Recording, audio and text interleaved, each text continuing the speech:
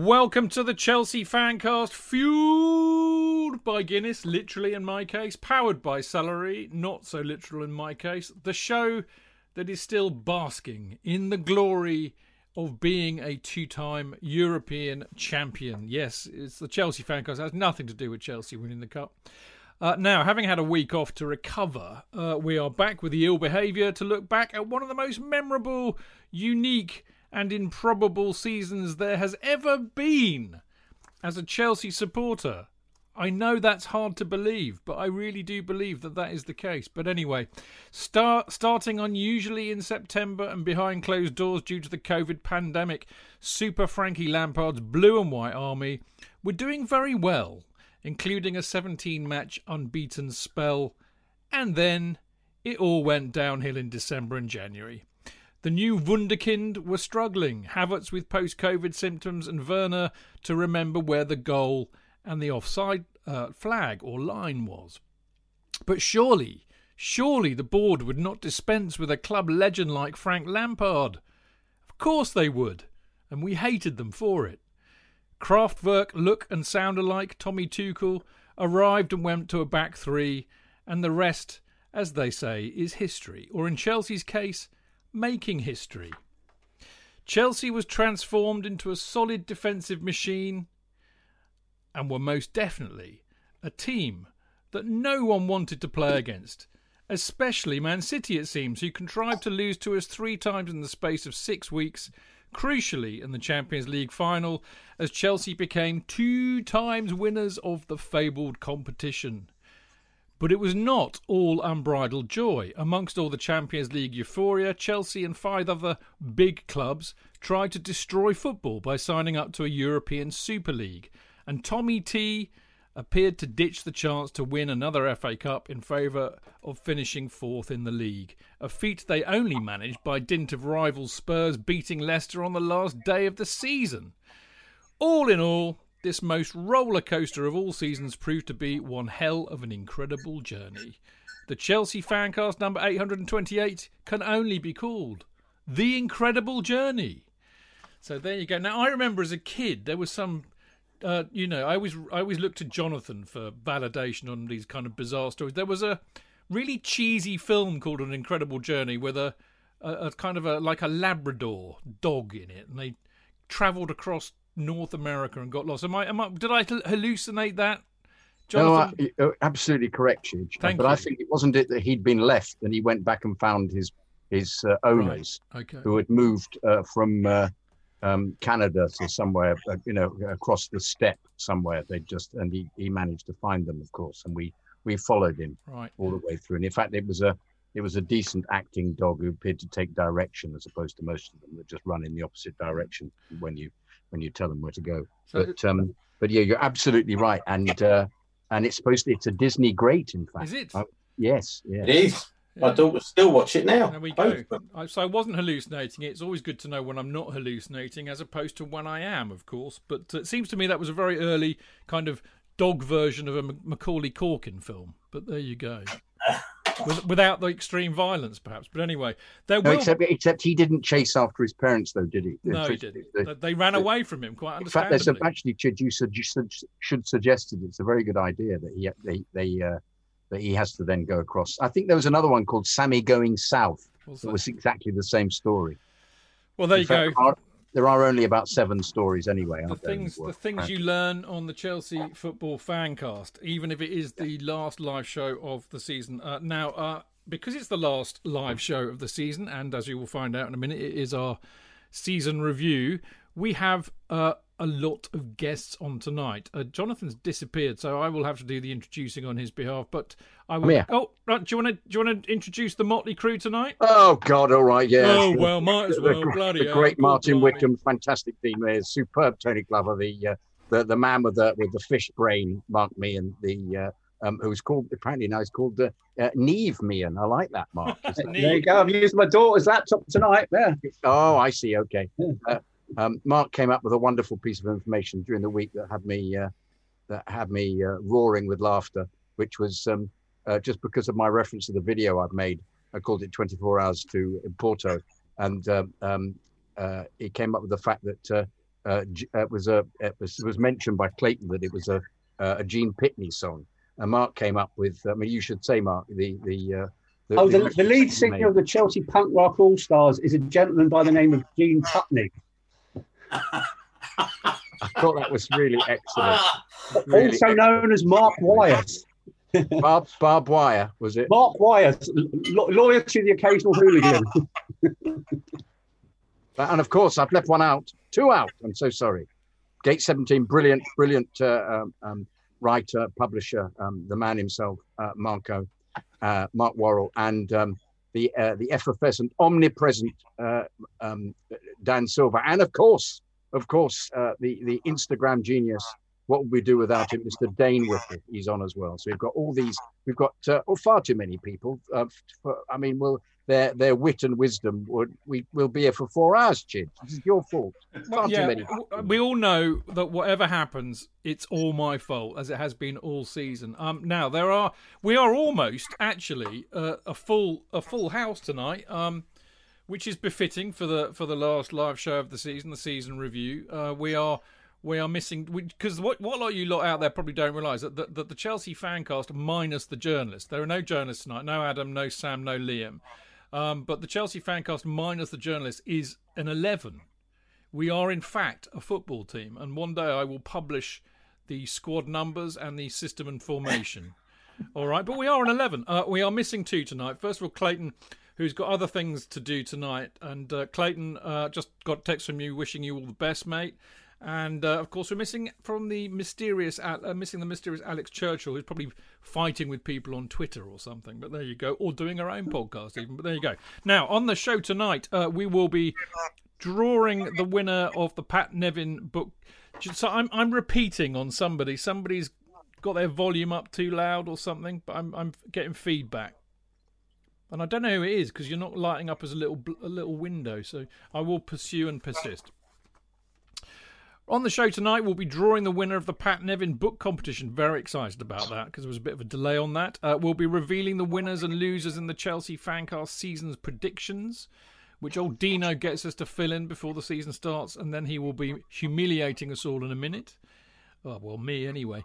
And then we'll review the season with our own ratings. Now, we're going to look at the ratings for the players and the management team and our player of the season, the breakthrough player of the season, the most disappointing player of the season, and, of course, the goal of the season. And we'll also look, and I like this is we get a bit more personal here, but we look back at the best result and the best match, and the worst result and the worst match. And finally, we'll wrap up by rating the season as a whole, comparing it to seasons past, and we will share each of our best personal moments from the season. Now, this isn't just cobbled together drunkenly like the usual shows are. Oh no, there is science and methodology in this show, as the boys will all attest to, because I normally I'm reasonable and I send them a spreadsheet about a week or 2 in advance, but of course this year I completely forgot, and these poor buggers got the spreadsheet at a stupid o'clock on a Friday night and said, please get it back to me by Sunday or there'll be no show.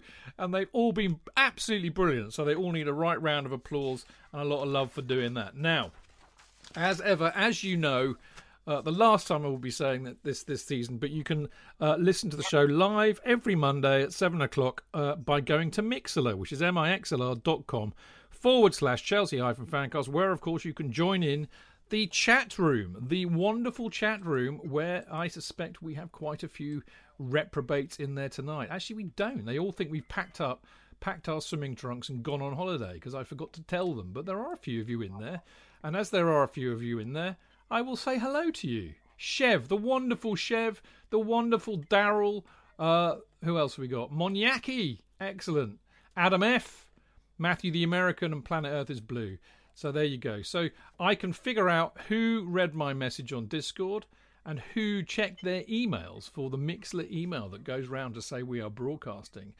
Andy the Hutch is here too. I'm sure a few will filter in as they realise that we're actually broadcasting, but there you go. For the rest of you out there, you'll enjoy the podcast, no doubt. Now, as you know, even though we won't be on air during the summer, you can always get hold of us by tweeting us at Chelsea Fancast on Twitter.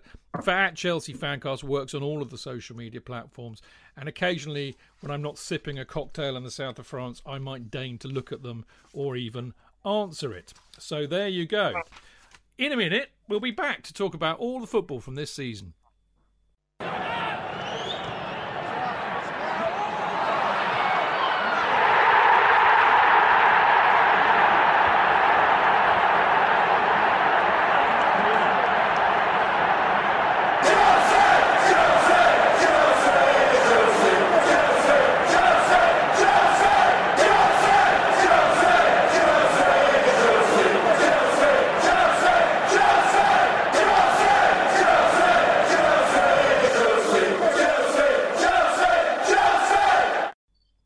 Right, welcome back. Well. Actually, I lied. We're not going to talk about the football at all.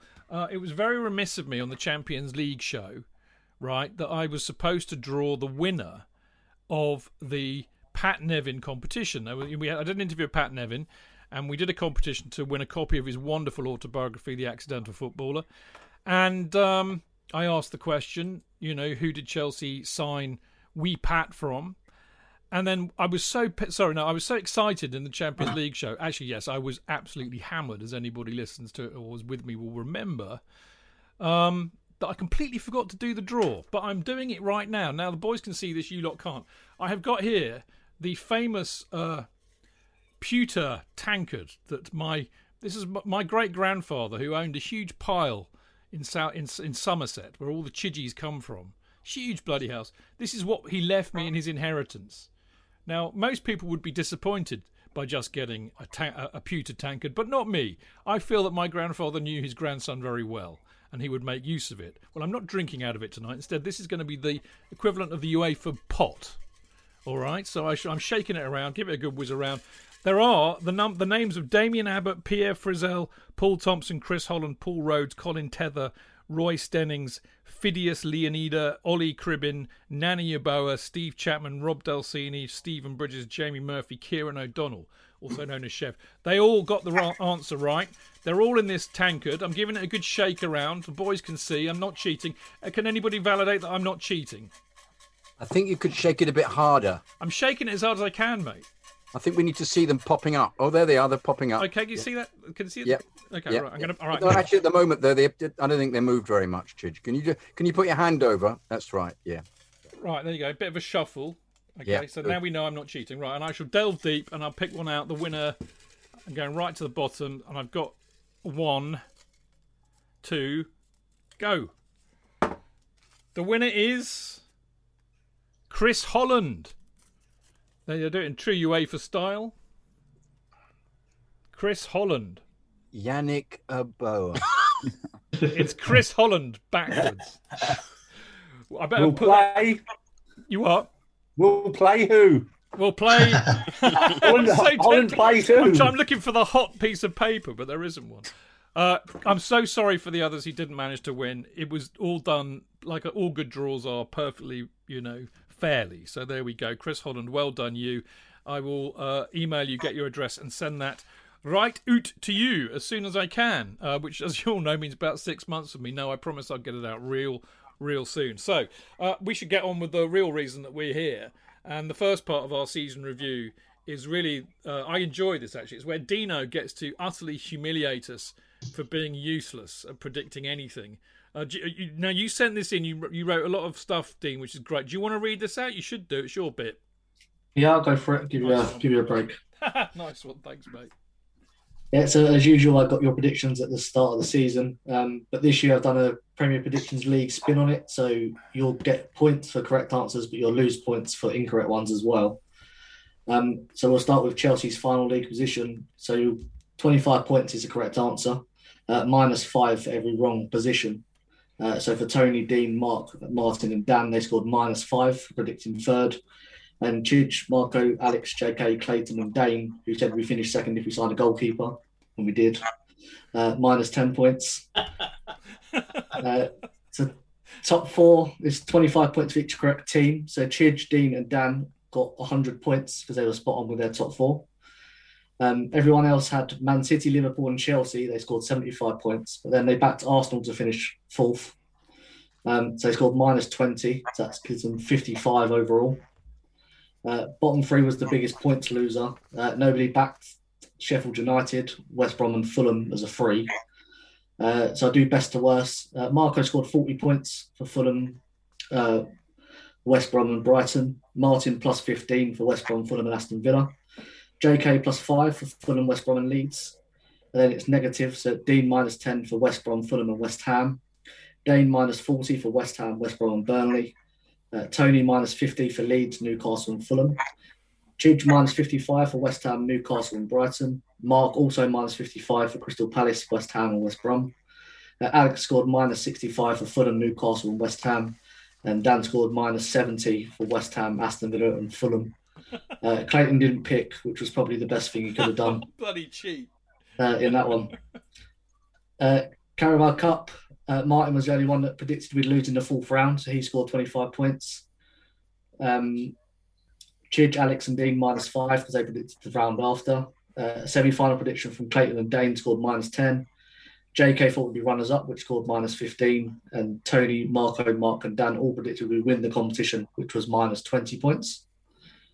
For the FA Cup, 25 points goes to Alex, who predicted we'd lose the final. Chidge, Marco, JK, Dean and Dan all scored minus 5 for having the optimism that we'd win. Martin and Dan scored minus 10 for predicting a quarter-final exit. Tony minus 15 for a fifth round prediction. Mark said fourth round and scored minus 20 points. And Clayton predicted we'd copy the 1997-98 season and lose in the third round and scored minus 25 points. For the Champions League, unsurprisingly, nobody predicted we'd win it. The most optimistic was Tony, Marco, Alex, JK and Dane. They scored minus 10 for predicting the semi-finals. Chidge, Dean, Mark, Clayton and Dan scored minus 15 for quarterfinals, and Martin scored minus 20 for the round of 16 prediction.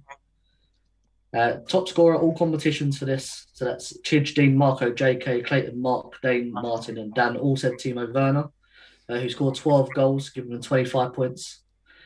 Tony went for Tammy Abraham, who scored 12 goals but had less assists, so he comes second. But we're going to give Tony 20 points just to keep Tony on side. Wise move. That was Werner's biggest problem, wasn't it? Otherwise, we'd have pissed it.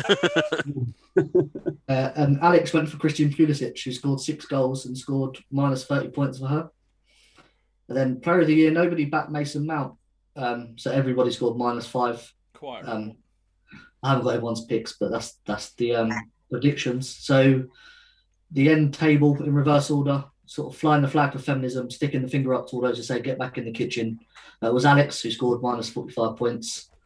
Mark scored minus 40, Tony minus 30, Dan scored 0 points, Dane plus 5, Clayton plus 15, Chidge plus 30, JK plus 40, and your top 3 was Marco with 70, Dean with 80, and the winner with 90 points was Mr. Martin Wickham. Well done, Martin. Well, proves you give it about 5 minutes and don't think about it.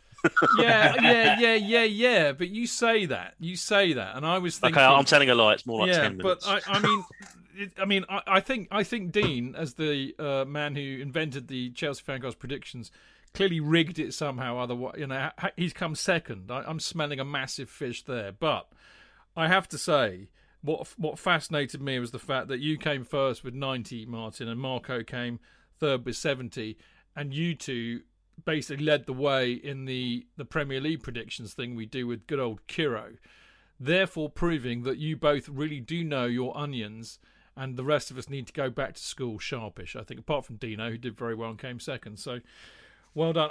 Dino, brilliant work, mate, as always. I really cannot wait, honestly, until you do that again. Actually, it's become I actually was looking forward to seeing what an arse I'd made of myself yet again, and I'm glad to see that I didn't disappoint by coming behind JK, which is quite shaming, really. He's buggered off again somewhere. I don't know what's going on with JK tonight. I think something might be amiss or afoot, but there we go. We shall carry on. Right.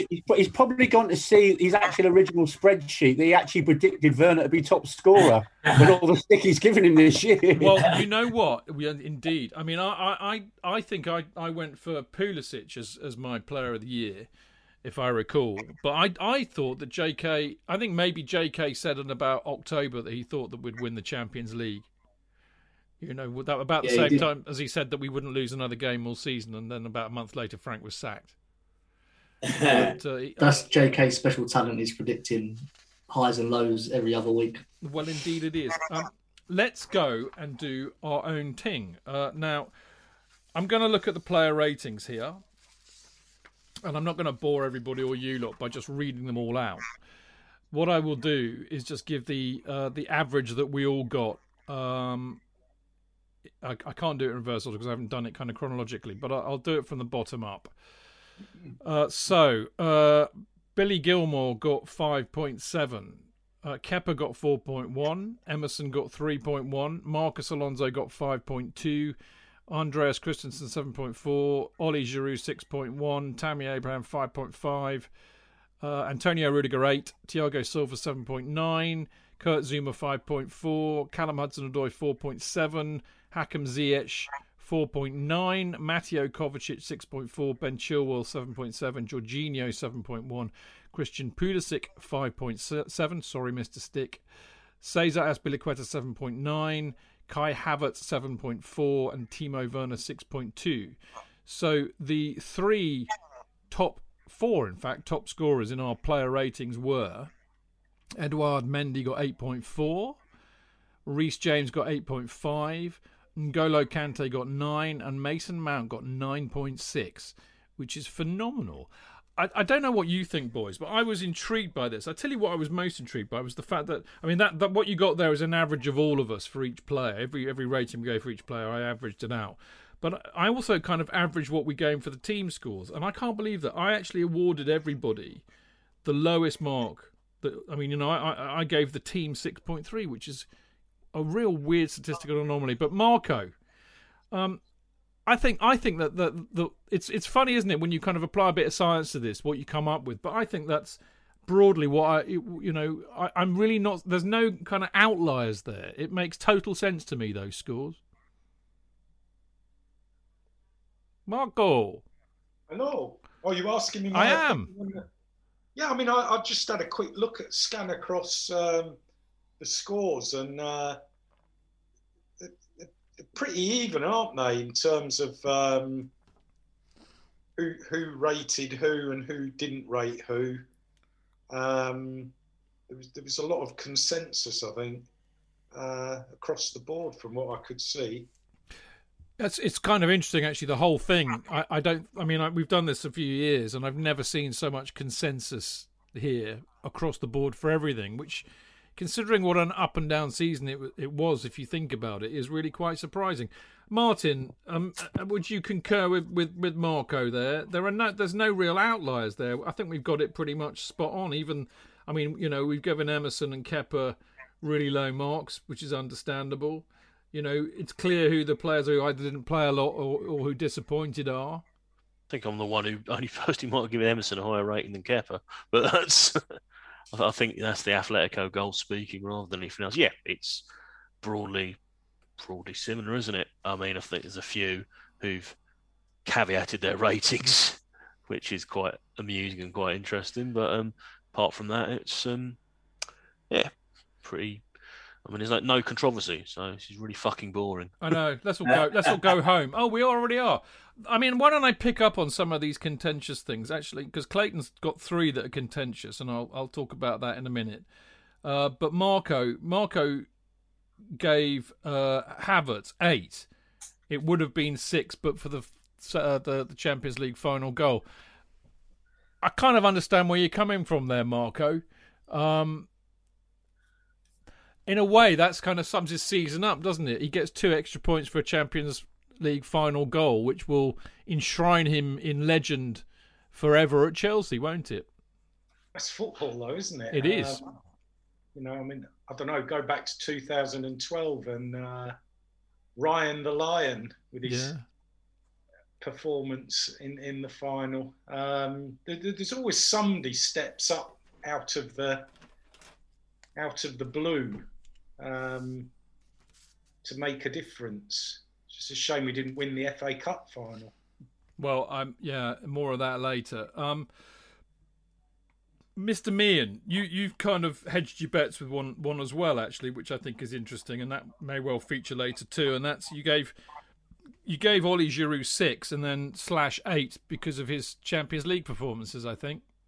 I thought it was magnificent in the Champions League for us this season, and obviously he finished top scorer in the Champions League as well.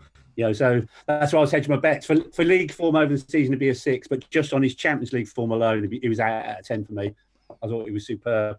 I think the other odd one I had is, same with Clayton. We both scored Kepa a 6, which is higher than anybody. Yeah, although I thought, well, I mean, Clayton gave him 3/7, and it was pre and post Frank. So he gave him 3 for for Frank and 7 for Tuchel, which I thought was interesting. And I always Dean and I gave him 6. Clayton gave him a 7. Yeah. I think it's interesting because I always listen to what Clayton has to say when it comes to goalkeepers. It's what did he give? What did he give Mendy? He gave Mendy a 9. Yeah, I think, and he wasn't the only one actually. A lot of people gave Mendy 9. So there you go. So but most people basically longed off Kepa quite happily. Now I can't. I mean, when I look at these player ratings, they're all actually pretty generous, apart from me for some reason for some of the latter ones. But of course, I can rely on JK to be the voice of clinical cynicism when it comes to football. I'm astonished that you gave Werner as high as 4, JK. I mean, admittedly, everybody else gave him above. I mean, nobody else dropped. Oh no, Clayton gave him 5. But everybody else was kind of 6, 7. You gave him 4. I felt his dynamic wing play contributed, and also the joy of the Champions League final. For the goal, his run down the wing for the goal, for the ploy they kept using of floating the ball up, making him get in the way. Yeah, yes, that's what he did. Got in the way of Walker. He's what they call a decoy, isn't he? Yes, he was. He was a very good decoy. Yes, I agree. I should have given him less. Yes, absolutely right. I should have. Yeah. Well, you did give less. In fact, you're the only person of all of us who had the balls to give anybody 1, and you gave Emerson, your favourite player, Emerson, 1. I'm actually surprised you actually even gave him 1, to be fair. And he did Kepa score 1. a nice goal, didn't he? He scored you gave a very him 1 nice for the goal. I gave him 1 for the goal, but yes, complete shite. I have no idea why on earth he's still in the squad. Please, can we just sell him as soon as possible? I love it. You are a national treasure, JK. Right now, talking of, we kind of like touched on Frank and Jody, and Frank and Jody averaged, all of us, 5.7. Okay, I'm gonna pick on JK first because JK gave them the lowest mark of 4. That's a bit low. I think they were ultimately a big disappointment, emotionally as well. The fact that it all fell apart for whatever reason, and I always feel it. The fact that same squad won the Champions League also points fingers in their direction as to what on earth did they get wrong? What did they do wrong with it? Yes, you've got to praise the brilliance of bringing Mount in. I have to say, I thought Frank was superbly loquacious on the BBC last night and made you realise what a fantastic guy and assessor of football he is. And I really wish him a terrific future career. But the fact that he uttered those words saying, they're not a proper team, whatever I can't remember the exact words. It was he sort of shrugged his shoulders and said, I can't make it work. That didn't impress me very much either. And I felt disappointed that our hero had come unstuck. And as I say, the fact that Tuchel has used the same squad and won the Champions League in absolutely brilliant fashion, to a degree that I am still absolutely well, the word buzzing keeps being used. I just can't keep thinking about it. It was just such a phenomenal performance, and he's done such brilliant things, but with players that I'm afraid Frank threw out. So I'm afraid that's why I gave him such a low score. Well, no, fair enough, mate. I mean, I didn't give him a hugely high one. I gave him 6. I mean, as I said, the average was 5.7. Tony gave him the highest mark. Tony, you gave him 7. Did I? Yeah, I did, and that was simply because I thought it didn't matter what Tommy Tuchel did in the Champions League. The base was put there by Frank. Qualified us out of our group with, at the end of the day, consummate ease. Got every selection right for the Champions League. probably one of our least stressful passages out of the group stage that I can ever recall. And I think, I get the fact that the weight of the job probably did get him in the end. I saw him on the BBC last night, and it kind of saddened me that he wasn't given the chance to go on. I maintain that I think having Jody as your right hand man was probably a mistake. I think he could have done with somebody a tad more experienced at his side to bounce ideas off or to be corrected and challenged, which I don't think Jody would do. That's not a reflection on Jody as a person. I just think you don't want a yes man there, and I got the impression that he was a bit of a yes man, So I think he deserved a 7. And some of that's a bit of a leak over from last season as well, mate, and what he did last season and being a general Chelsea ledge. So he was never going to get lower than a 7 for me. And I adjusted it with my rating for the board. Well, I'm going to get to that. That's a good segue, actually. I mean, we'll keep you on, Tony, because you're on a roll, and I know you well enough to know not to stop you when you are. But we'll go. I'm going to leap over Tommy Tuchel, because we'll get back to him in a minute. I mean, Tommy Tuchel got 9.2. I don't think there's much to talk about there. We're all in very, very broad agreement. Nobody. I mean, Tony actually gave Tuchel 8. But everybody else gave Tuchel a 9 or a 10, which I think is well-deserved and astonishing. But first of all, Tony, why did you only give him 8? And then why did you say bollocks for the board? Well, number one... Why didn't you enumerate it? We'll start with the Tommy Tuchel thing. 8 out of 10 is a good score on the 80-20 rule for coming in and salvaging a season. At the end of the day, he did pretty good, but it was fucking knife edge at the end. We only got 4th because of other events on the day against Villa, and I just thought the FA Cup final we didn't turn up, and that was a shame. What would have been a fantastic and should have been no other reason. I think we should have had a double trophy. Now I know the romance was with Leicester and the fact they never won it before. My jury isn't out on him. I'm not going to start. I'm not going to go down on him just yet. You know what I mean? He's a good lad. I like him. I'm desperately trying not to emotionally invest myself in him because we all know where that will end up anyway. In about 18 months when he's down the road again. And as for the board, I just can't bring myself to give the board any credit, really, for this season. I just can't. I think the owner. I think I'll go back to my abusive father allegory that I used earlier in the season, and the board. I just think that the Super League, really. Come on. And then people were defending Roman Abramovich. He didn't know what he was signing up for. That's just the most stupid argument I've ever heard. That man controls everything in his life to the nth degree. Everybody on that board does what Roman says. He knows everything that's going on. No one... And if they had pulled the wool over his eyes about the Super League, do you think some of them wouldn't have been gone by now? And they haven't. Right now, but fair enough. They've owned up to what was a fuck up, and to give them some credit, they pulled out of it first with City on that fateful night when everybody went to Stamford Bridge. But bollocks to them. That's what I say. I think bollocks is I think I will innovate next year and make this both a literal and a numeral. Rating. Yeah. So I've tried to find a binary way of putting that into an Excel spreadsheet, mate. If you want to say arse gravy, bollocks, 2 zeros and a fuck them all. It works for me, mate. Listen, I'm going to go to Dane because Dane's been a bit schizophrenic about it. As in fact, I mean Clayton, bless his heart, who's not here, I think sums it up. But I want to talk to Dane about this as well. But Clayton said 0 for the Super League, 9 for Tuchel, which, in a sense, I gave them 5.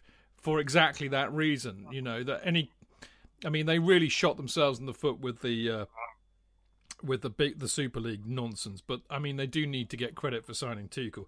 Is that kind of what you were thinking, Dane? Because you said 9 and 4. No, it's nothing to do with football. 9 was for everything they did outside of football. All right. Going back as far as when we was all in lockdown, just with they didn't furlong anyone, but they had players and staff talking to doctors, nurses, offering the hotels to the NHS staff, all the work in the community, food parcels, online activities. They were absolutely amazing in that aspect, and they did the club and us proud on footballing matters. I gave them a 4, but yeah, it was 9 for everything they did within the community and what they still do in the community. They do really well. I'm really glad I asked you because I completely presumed differently, and I'm delighted that I was completely wrong. Dan, because I haven't heard from you for ages, which is very remiss of me. You didn't actually put a mark in for the board. I've actually made it up just so the averages work and assumed I went for 5 because it was in the middle. But had you not forgotten to put a mark for the board, what would you have put? I've gone for 5, just, less of two evils, as Dane said, all the great work they did throughout the first sort of lockdowns and then shitting themselves with the Super Leagues. I think they did some good, as my dad said, it's the curate's egg. They were good in parts. Yeah. So 5 was a reasonable mark for them. But, we know how ruthless they are. They don't have any sentiment. As much as Frank was a legend, clearly at that time, things went downward spiral, albeit already 5 points behind top 4 when Tuchel came in. They're ruthless.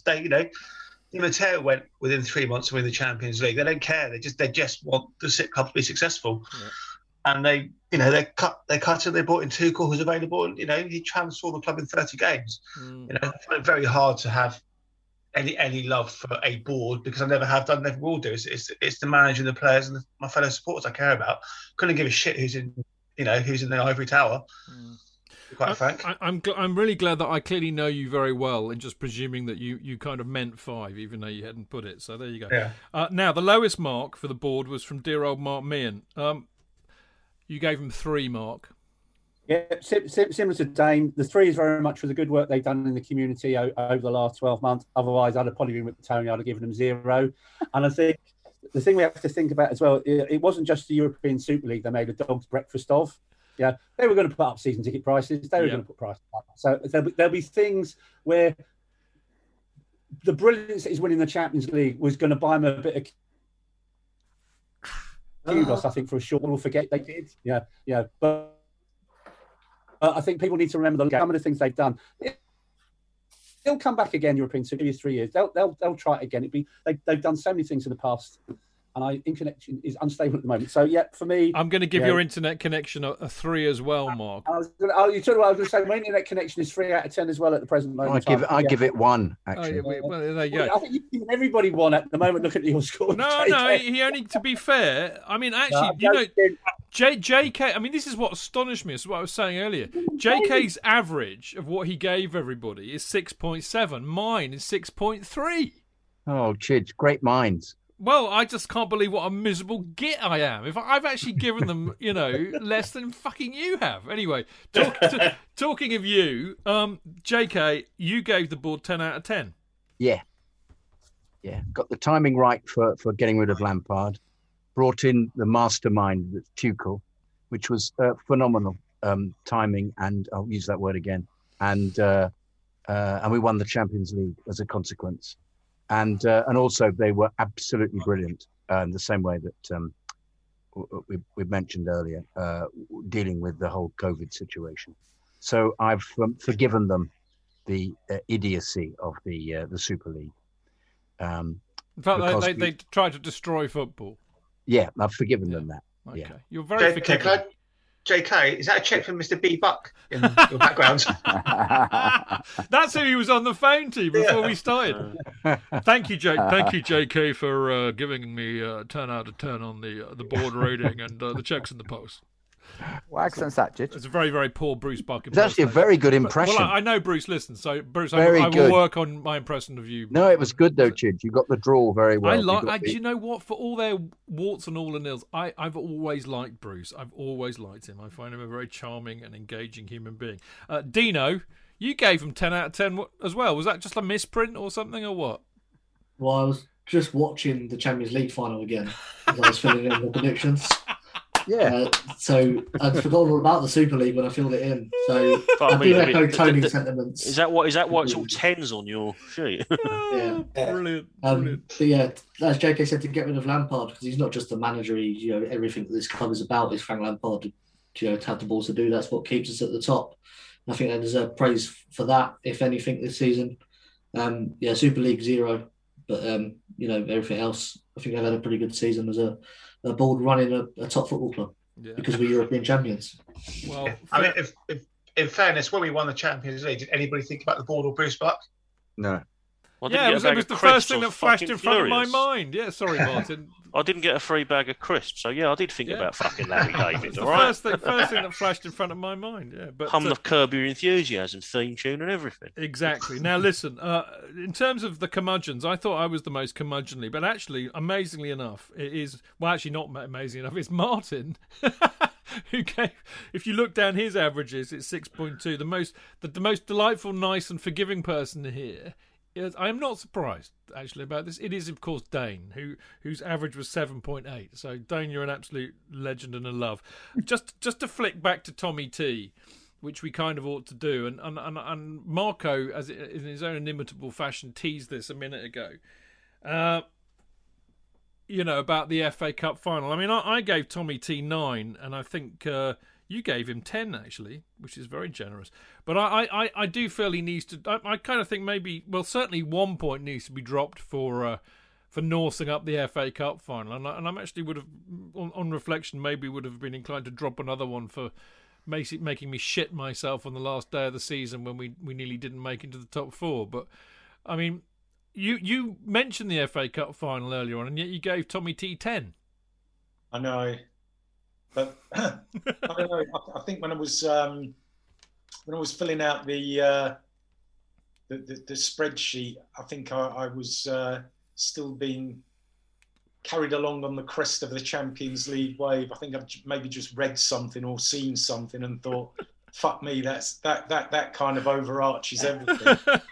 It does, doesn't it? Although it was so disappointing in the rain at Wembley. I was just like, wow, couldn't believe it. Well, we will, as I said to you earlier on, I'm going to say it again. We are going to get onto that because it's going to feature again, I think, very largely. But what we're going to do, we're going to have a quick break so I can open another can of Guinness, apart from anything else. Before we do that, quick plug-a-rooney. Very appropriate, actually, that I finished up talking with Marco there, because we got bless his heart, on Twitter he put, I can't remember what he put, but he just says information or something. What he should have done, that somebody needs to teach Dave, when you're doing this on Twitter, it's comunicado oficial with that stupid firework emoji. Sort him out, Marco. But anyway, dear Dave, and I'm really so apposite he did it today, because it means I can lift it and now actually say this every week instead of the made-up nonsense I usually make and get it wrong. I only know when I get it wrong when Marco comes on the show and says, "Cheers, that's not the right email address, mate." Yeah. So there you go. Anyway, this is official and it is accurate, right? CFC UK. This is a statement about what's happening for next season. Now, the cost to UK residents for season 21-22 subscription, minimum 10 issues, will be £16. Individual copies will cost £2 each. Payment will be accepted by using PayPal and sending £16 to fanzine at cfcuk.net. Now, if you live in Europe, the cost will be £35, whilst the cost of those in the rest of the world will be 45 pounds.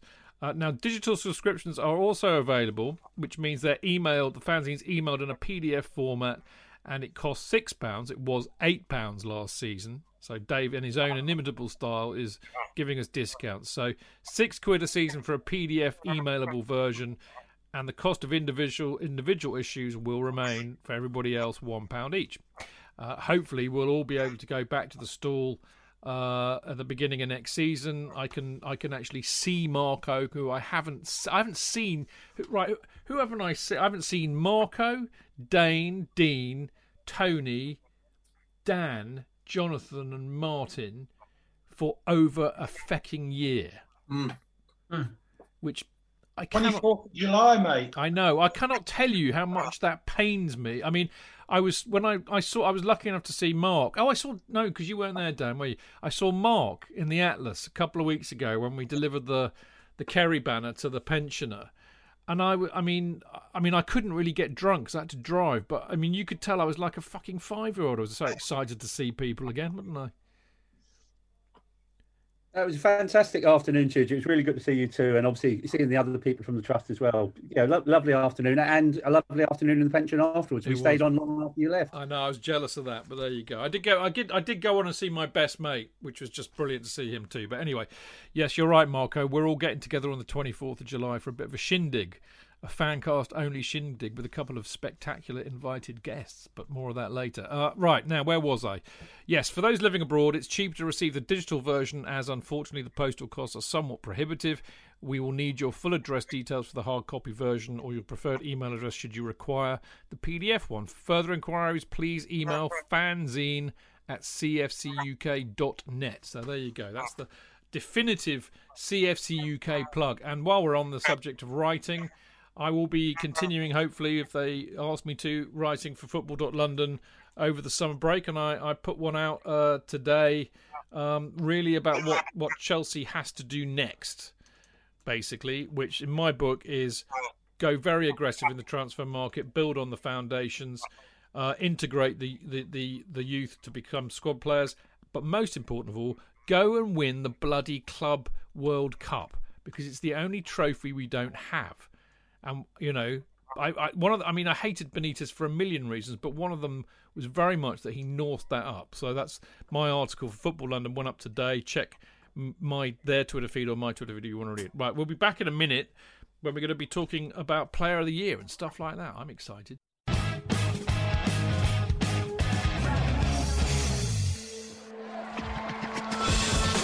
Real fans, real opinions. I'm Jason Cundy, and you're listening to Chidge and the boys on the Chelsea Football Fancast.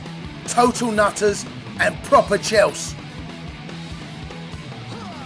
Footballfancast.com.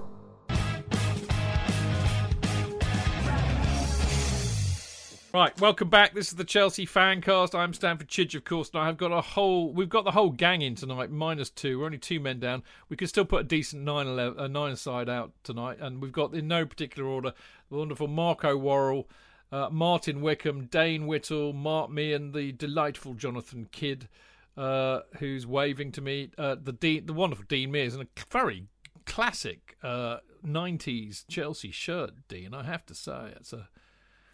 You look like a licorice allsort, mate. Yeah, I dug it out of the collection because the new third kit, we lost the FA Cup final when I was wearing it, so I couldn't wear it for the Champions League final. Fair enough. So I dug this one out instead. Well, so far I haven't worn any of them yet, but I've got a Football 365 Champions of Europe with the Subbuteo men shirt. I've got the one that Martin's got from Philosophy Football, and I've got from Baron's Badges. I've got the Champions of Europe with the 2 stars and the proper old school badge, which I'm going to really look forward to wearing. I've gone extra large for that one rather than double extra large, so I might need to drink less Guinness, but if I want that to last. But yeah, I'm very excited. I've gone very aggressive on the T-shirt purchasing front to celebrate the Champions League, and of course we have the lovely Tony Glover, and of course my good old mate Dan Silver. So there you go. A lot of us in it tonight. Now, we're going to get on with this. Player of the Year, Breakthrough Player of the Year, Most Disappointing Player of the Year, Goal of the Season. I can't tell you how delighted I am to say that Mason Mount, as in fact in reality, he won the Chelsea Player of the Year there. Unanimous. I say unanimous apart from one, but we all voted for Mason Mount apart from JK, who I think I respect hugely for this, but I think actually JK has become the world's greatest Cesar Azpilicueta fan. Of course, everybody knows that JK and his mates funded the banner for Dave in the stadium. But JK, you voted Aspi as Player of the Year. Everybody else voted for Mount. Why did you vote for Aspi? And you're on mute, by the way, before you speak. Aha. Thank you. I pressed every other button, of course. Mount was the obviously obvious one. Never stops running. 100% every game. I just felt that the feat of winning the Champions League outweighs everything for me, and he was so obviously the focal point for the team. And just even watching them when they were warming up, we've talked a lot about there not being leaders in the side. And it's so obvious that even though he's not necessarily as vociferous as we'd like on the field, he's hugely respected and is the fulcrum for the team. And it found its the best way of expressing this for me was him leading the team to victory in a completely magnificent game that he bossed playing, and his effort at the very beginning of the game when he kicked the ball over the bar when they were about to have a tap in, for me won the game for them, because it was just the team got better and better after that. So I felt that the magnitude of the success, he deserved to have that for me as being player of the season, just for as if the season had just built and built and built, and he then achieved that with the team and for the team. And that was the reason that I gave him player of the year, because he is absolute, become a complete legend. And for what was he, £7 million, possibly one of Chelsea's biggest bargains. And I know we've been critical of him playing on the right because he's never quite fulfilled it as being a proper wing back. But this is the last couple of seasons, I think he's now transformed himself to being an absolutely superb centre half as one of the three. And for me, he deserved that. I think Mason Mount will be player of the year for years and years afterwards. Well, in our setup, because obviously Mason Mount won it with the club, but I think Dave should have won it just for being one of the great Chelsea players. I mean, do you know what? I mean, I can't argue with a word of that. And if you remember the Champions League aftermath show that we did, we should call it the Champions League after party, I think. But you know, that was one of the most pleasing things for me was to see Aspie lift that European Cup, because he's been so underrated for it. And I completely agree with the word you say. I still think Mason Mount was the player of the year, but I couldn't argue at all against your sentiment there, JK, because he's such a lovely guy. Now, I'm going to ask somebody to make the case for Mount. I'm going to ask Marco, because I know Marco's a big Mason Mount fan. Make the case for Mount's player of the year. Is there a case to be made? No. Watch the fucking games, I think is all you need to say, really, isn't it? Did you see that piece by Jody on Mount from 442? No. Yeah. He basically coated off all the idiots on social media who don't rate him. But I thought the point that he made was so apposite, Marco. It's something that we say an awful lot. You know, there's an awful lot of bullshit talked about. You know, the difference between people who go to matches and people who don't. It's often used in a pejorative sense. But one of the things I've always said on this show, as you well know, it's not about that. And this is one of the reasons why I've hated this season so much in many respects, is because you see the match when you go, which means you see what's happening off the ball. Exactly. You're seeing the people moving into space and making runs, which you never see on TV. And Jody made that point. He said, you don't see what he does on TV. You have to be there to see how good he is. And what the spaces he makes, the runs he makes, and he's phenomenal. And I thought it was brilliant to see that. You know, I just think if you look at his age, if you look at his attributes as a footballer, and his energy, and his enthusiasm, and his willingness to, you know, almost in a Lampard-esque way, you know, keep going to the end. I've just found it extraordinary that there was this, you know, quite huge welter of angst.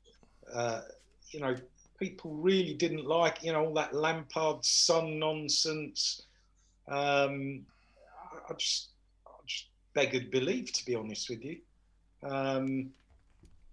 You know, I thought it was quite. You know, he got dropped. Tuchel didn't pick him for his first game, and the Lampard Summer Brigade was saying, "Well, that's it. That's the end of his career as a Chelsea player." And then, of course, he played pretty much every game after that. Well, he came in for 10 minutes at the end of that game. Still the best player, wasn't he? Livened it up, and he wasn't. That was it. After that, he made his case in 10 minutes. I think some of the angst about his future when Tommy Tuchel came in was ridiculous. I've said a lot of people said things in positions of responsibility, and they should have known a lot fucking better than to say it. He's proved his point, and he's actually got better. And you know, seeing him yesterday for England, I know obviously Calvin Phillips was the main standout player, but Mount was definitely doing his bit as well. He was, wasn't he? Dano. Yeah, I just think when you got sort of Roy Keane, Graham Souness, and Glenn Hoddle, three of the best midfielders ever to grace the football, two of them the most curmudgeonly bastards going. Yeah, but also they just say what a player Mason Mount is. And, Souness, Keane, Hoddle. I mean, that would be quite a midfield, and they all rate Mason Mount. There's people on Twitter who I just take the picture short because they don't know their arse on their elbow. They wouldn't, they wouldn't know Mason Mount from whoever. So I think Mason Mount is clearly a supremely talented player, and he's had a fantastic season. Yeah. And he's got the winning mentality because you saw how both those cup final defeats really hurt him. All these young kids, we said before, have got that winning mentality, and that's like Mourinho season 1 when he wants to win the League Cup. Give the players a winning mentality, and that completely changes the whole landscape of the squad. Yeah, it does. Dane. Yeah, another interesting thing which Jody said was after a couple of training sessions at Derby, a couple of senior players went up to Jody and said, wow, when we heard a Chelsea player was coming on loan, you're always going to expect potential because all of those sort of age group have potential. But this player is clearly a different class, and he's already at the level where they believed he was going to take Derby onto another level, and they believed they could do something. That was just within like 4 training sessions of seeing him play. Yeah. Totally. It was a really good article. I commend it to anybody who wants to dig it out.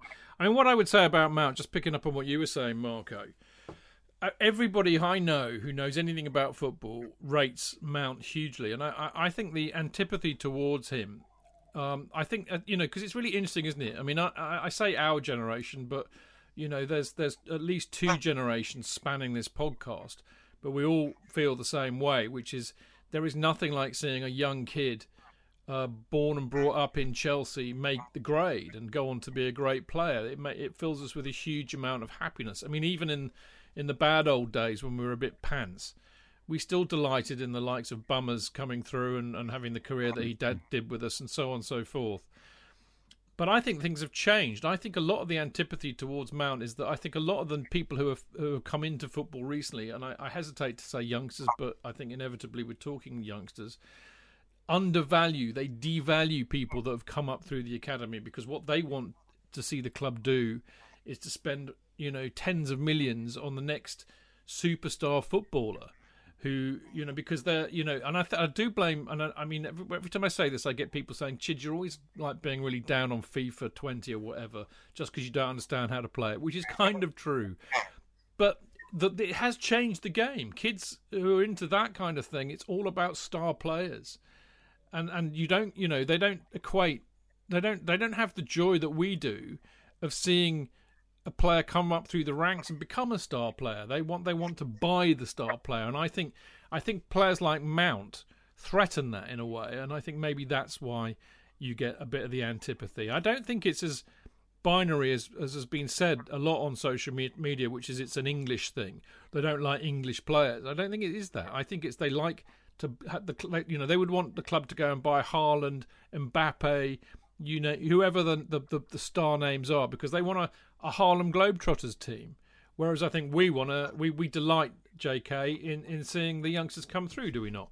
I also, completely. But I know I've always said I stretch back to all the youth players from you loved Eddie for that. The 59 and the 60s from that for coming through. Bobby Tambling.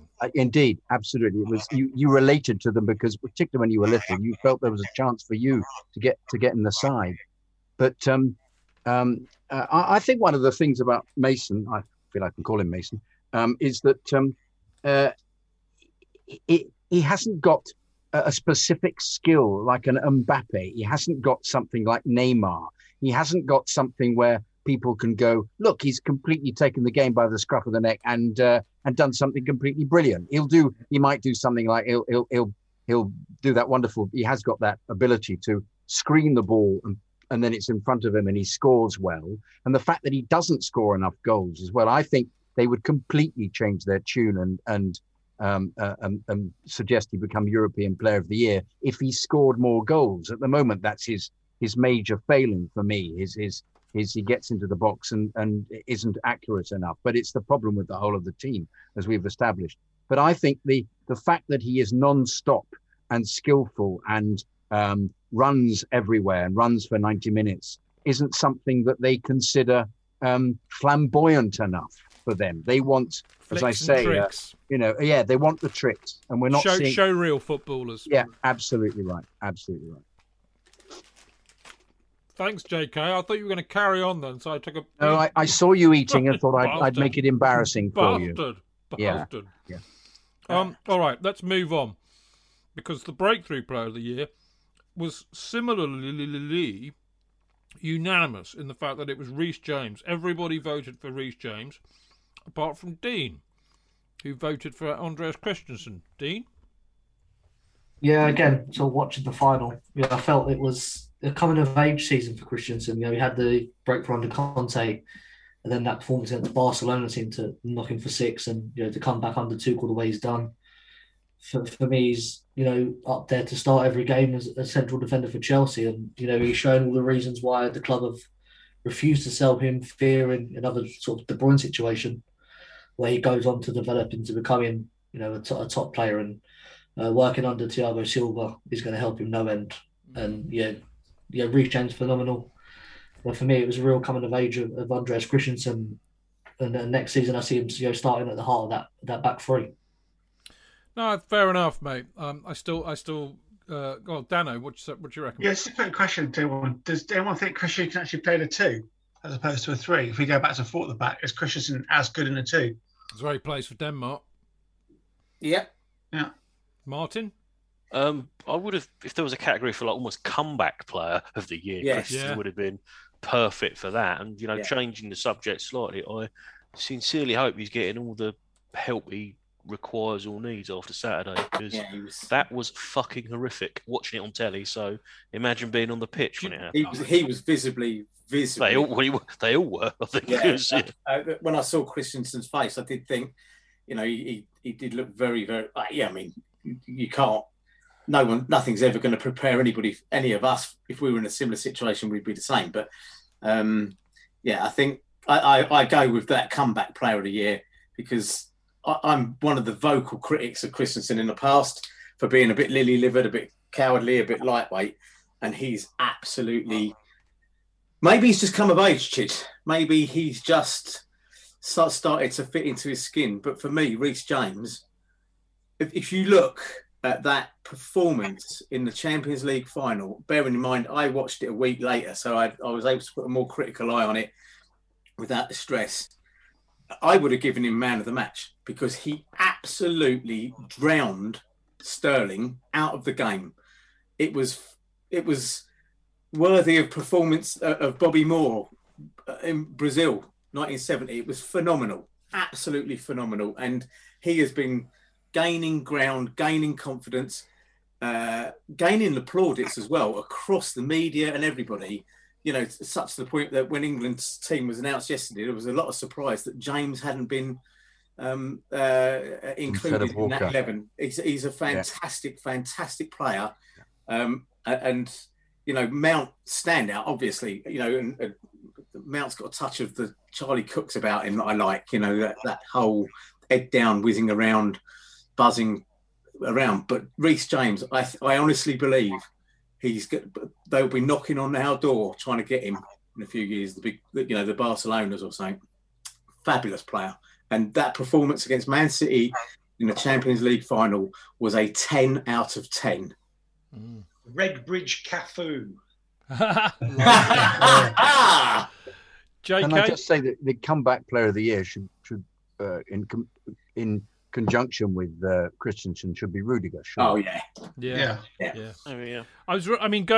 didn't really talk about it much because I'm well aware, having done this before, if we go into each player and the rating we gave them, we'd be here until next Monday. But I was really, really pleased to see that Rudiger got an 8 on average from everybody, and in fact, most people were very generous. In fact, there were a few 9s kicking around as well. And he thoroughly deserved it, and fair play to him, because we all thought he should have been out the door, didn't we? One sentence, Chidge, one sentence. I never, in all the fan casts, you can trawl your way back through them, ever lost faith in Rudiger. I always thought he was a man that would have been good enough to be captain, and you can never have too many Germans in your team as well. Well, I know Marco's very keen on De Panzer. JK, you were about to say something?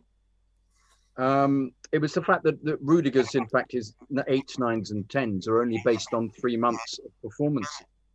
When you think about it, because he didn't play under Frank. No, I know. So it's quite phenomenal. I mean, I think the interesting thing, without kind of relitigating the whole player ratings thing, what intrigued me is there's some core and key. Good marks are 7 and above, aren't they? There's a lot of players who got 7 and above, and not many who got 3, 4, 5s, which I think tells you where we are. We've got a very good first 11, I think, even though people say we've got a very good depth squad. Now, most disappointing player of the year.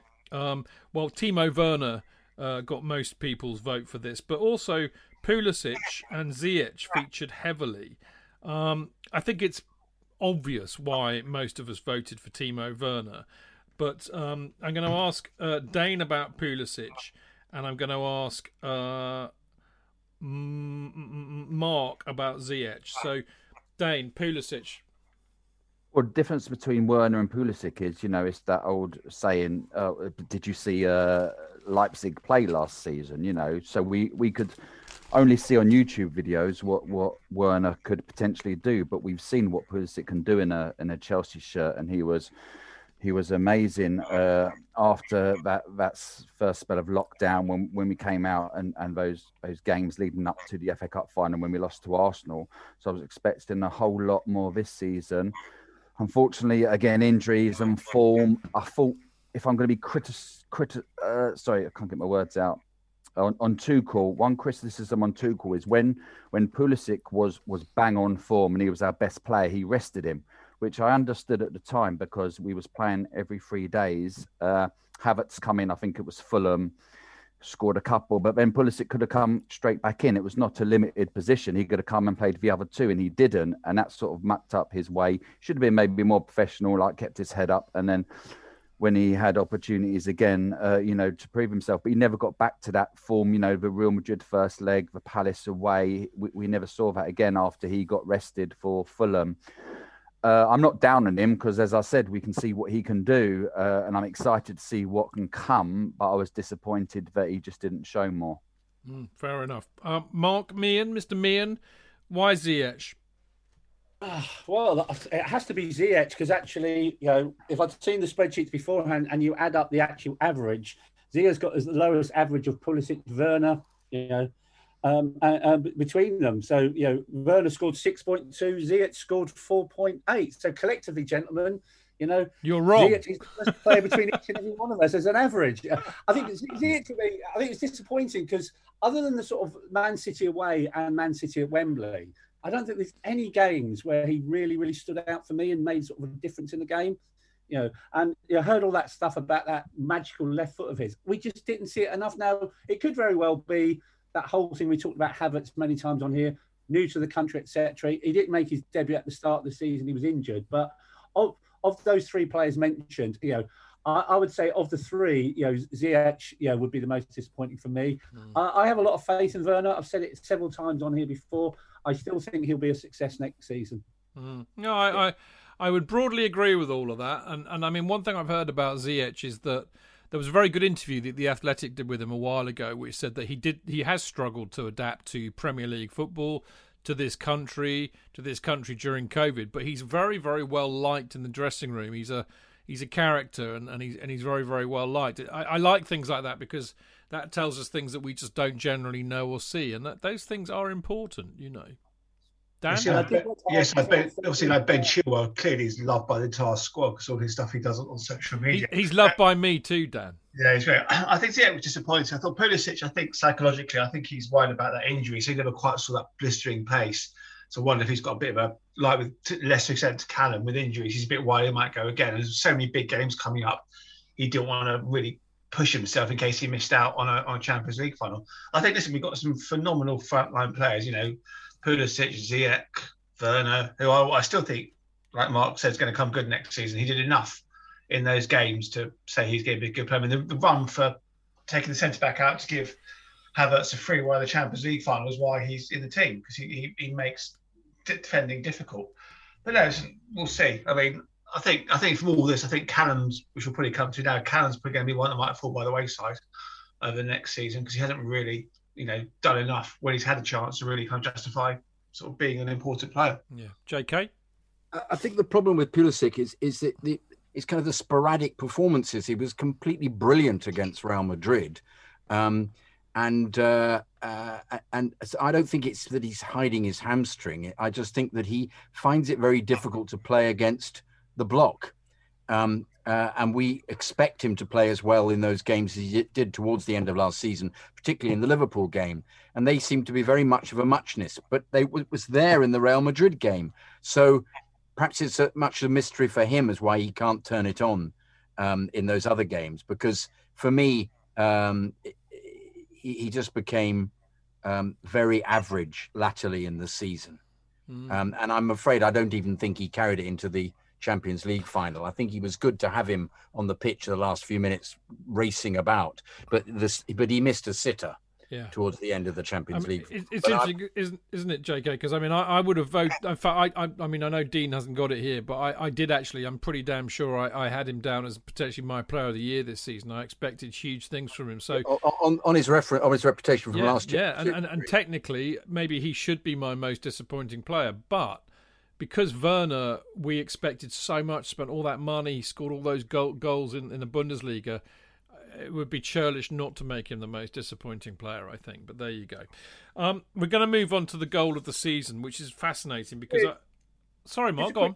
A quick question for you. And given that example of the Bundesliga and watching the Euro so far and seeing how well they do VAR, because we are so crap at VAR in this country, Werner had so many goals disallowed for offside this year. If we were better at VAR, how many of those goals might have counted? Well, he would have had 25, wouldn't he? He's only got 20 goals in a season. Then he's a success to most people. Yeah, good point. But some of those offsides were like 2 yards off, Mark, to be fair. Yeah, no, but not all of them. Some of them were touch and go. I know. I'm purely playing semantics here. And he did sky a few over on the goal line. So. And he did miss kick of quite a few.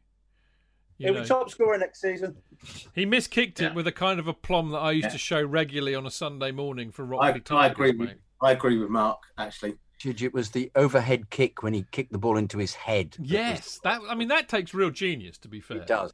We've always kind of lived on a reputation of not slagging players off who were triers, and he's a trier. Werner is an absolute out and out trier. In his first season, in a lockdown country, with all sorts of restrictions on everything. And I'm with Mark 100%. I think he's going to be an absolute phenomenon next season when all of this rubbish is over and done with and whatever. And I just can't get over the fact that people are saying, well, this, that. I watched players being lauded who were absolute fucking lazy bastards like Deco, like people like that, and people are sitting there going, "Oh, he was a skilled player. I don't give a fuck. He was the laziest fucker on this planet." Right? And I see Werner, right, and he just never gives in. His head never drops, and that's something to be admired, I think, in any player. I was very intrigued by his celebrations. He celebrated like a rather gauche, awkward teenager in comparison with everybody else, so that when everybody else was going and kissing each other, he was going German, remember? He's waiting for the VAR check. Dan, either you want to go to the toilet or you're desperate for a game. No, I think the Leicester game, the fans never stopped singing his song, so clearly the fans appreciate him. Totally right. All the way through. Puts a lot of effort in.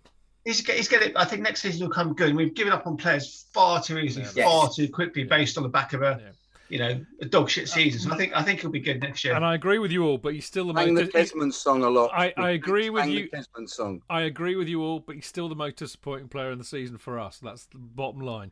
Let's go to the goal of the season. What I found was interesting about this is I discovered this video on the Chelsea website that showed every single goal. If only I had watched this before doing this, ratings thing. But, I mean, the interesting thing is I actually changed my mind. I put Havertz in the Champions League final and then swayed somewhat by the Chelsea vote. I remember the Giroud overhead kick. And I can... I mean, this is always the difficult thing with goals of the season, isn't it? Because I also had a real soft spot for the Mount goal against Porto, because I just thought it summed Mount up beautifully, and it was a really important goal at the time. And I think it's really hard to choose them because, emotionally, we've basically gone for Havertz's goal in the Champions League final. But there's an emotional quotient to that, what it meant. But I think Giroud's goal was just superb and a piece of skill, and I think Mount's was too. I mean, James against Brighton. Martin went for James against Brighton, which of course I'd completely forgotten about. And then when I watched that video, it was that absolute pile driver, wasn't it, Martin? Yeah, well, other way around, I completely forgot about the Giroud goal against Atletico until I checked the video on Twitter this morning. And went, oh, so you'd have gone for Giroud, yeah? I would. I be honest, I was trying to think of goals that stood out. Havertz was occasion, so I have no problem with it winning. But my favourite type of goal is an absolute shit pinger in the top corner. So Reece James wins it. Yeah, I liked Alonso's goal myself as well. Yeah, that was a great goal, wasn't it? Yeah, Mark, you got your hand up with your pencil up. Yeah, just the other thing, I did watch those videos this morning, and the goal I forgot about, and we talked about on the show at the time, was Alonso's goal against Burnley. Yeah, well, as JK was saying. Completely. No, but it was a great goal. Left peg, volley, wonderful. Didn't Werner score a lovely one against Southampton, or have I imagined that? There is something very, very sexual about an overhead kick. Isn't there, Marco? I mean, I don't know. I think the best overhead kick I've ever seen a Chelsea player score, going back a little bit to Ida Johnson. Dirty Leeds. Yeah. And I think Lampard went on a mazy run that he wasn't that known for and belted the ball across, and there was Good Johnson defying the law of physics. Weirdly, I was in the West Upper that night and I had a perfect view of it. But it is true, isn't it? An overhead kick, because it's all about timing, isn't it? Yeah, love them. Absolutely love them. Particularly when they're done properly and they're not shanked, because I think a lot of them are shanked, like that wanker that scored for Porto against us. Shinned it. He shinned it. But Ollie's was a proper one. Ida's was better. He got it out of the laces. And for me, it has to be timed perfectly and out of the laces, which is, I think, what you're saying. And I totally agree. I'm going to say something controversial here. If Martin changes his mind and makes it Giroud, then we've got a tie between Giroud and Havertz. However, Dino forgot to put down what his goal of the season was. So it could all be on you, Dino. Yeah, I probably would have gone with Olivier Giroud. I love it. How to cheat. Well, I'm going to kick wins everything. No, that's it. Done. Giroud, not Havertz, wins our goal of the season. Wonderful. Sure, Kyle will be devastated. I'm sure he will. Right, we're going to have a quick break, boys, because we've got lots more to get on with, and so we'll make it very, very quick. But I just want to have a quick plug to two of our favourite organisations, one of whom is the Chelsea Pitch Owners. As always, we say go and buy a Chelsea Pitch Owners share. Owning one means that you have the share of the freehold of the stadium, and that protects it from being sold to a property developer in the future, and in the process ensures that football will be played at Stamford Bridge forever. They're really not expensive. 31 quid for a kind of an electronic share is the cheapest, right up to 210 quid for a signed, framed one given to you on the pitch. And there are lots of choices in between. Just go to Chelsea's website and search for Chelsea Pitch Owners. And, of course, an organisation close to my, Mark and Dan's hearts, the Chelsea Supporters Trust. Given what happened with football this year, I would say there's never a more important time to join the Chelsea Supporters Trust. Membership's only £5 a year. and you get to have a say on all the important issues like the European Super League, as we did, ticket prices, kick-off times, all sorts of really important issues to supporters that quite often get overlooked. And we make sure that you get your voice heard by the club. If you remember, you can attend our meetings, you can vote in the elections, and you can put forward motions at the AGM, and you get a lovely Supporters Trust badge. Go to chelseasupporterstrust.com and sign up today. And Mark, you were doing a bit of trust duty today, weren't you? I was indeed, yeah. We were down at Stamford Bridge. There'll probably be some comms out before the end of the week. We did the cheque handing over ceremony with Oswald Foundation this afternoon. So Alex is one of the residents of Oswald. He came along this afternoon with a couple of Oswald staff. So we had some photos taken with the European Cup. So a really nice afternoon, and thanks to Chelsea Football Club for organising it. Lovely. Well done, you. Right, we'll be back in a minute, and when we come back, we're going to be doing our best and worst. So best result, best match, worst result, worst match. We'll see you in a sec.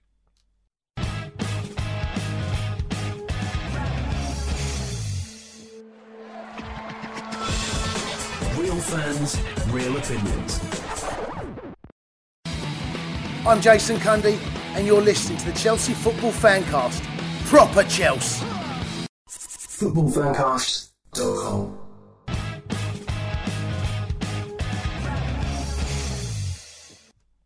Right, welcome back. This is the Chelsea Fancast with me, Stamford Chidge, and I feel it's a bit like Celebrity Squares tonight. Remember? I feel a bit like Les Dawson. That was a great programme. Yeah, Les Dawson or Bob Monkhouse. You remember that? Was it Les Dawson or Bob Monkhouse? I can't remember now. Both. Yeah, Celebrity Squares. So I feel like I've got 9 Chelsea celebrities in front of me. And... Was it Michael Aspel as well for a bit? Or was that something else? I've got to Google this. What was the theme tune to Celebrity Squares? I don't remember, but they all sat in these boxes. They were well ahead of their time. They were clearly thinking of Zoom sometime in the distant future. But anyway, we've got Marco Worrell, who you just heard from there, Martin Wickham, Dane Whittle, Mark Meehan, Jonathan Kidd, fresh with a cup of tea, good on you, JK, Dan Silver, Tony Glover, and the lovely Dean Mears. Now, this part, as I said, we're going to do our best and worst of the season. Best result, best match. Worst result, worst match. Starting off with probably the most obvious. I think this is the only category, you'll not be surprised to hear, where we have unanimity, totally. You found it, Marco? Yeah. And? It wasn't what I thought it was. Fair enough. You mixing it up with blankety blank. Blankety blank, blankety blank. Blankety blank.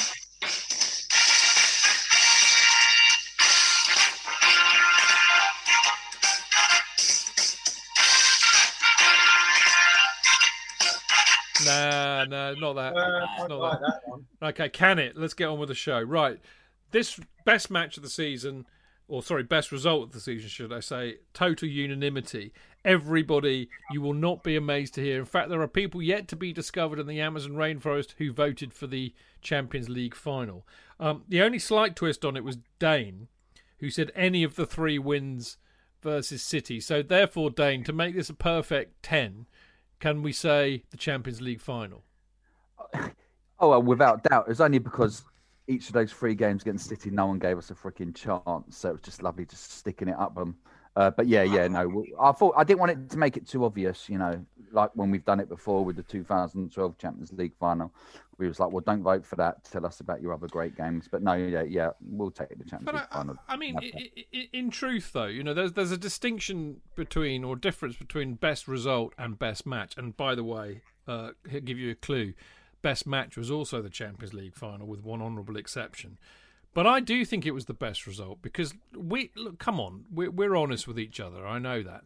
I don't think any of us really genuinely thought that we would pull it off.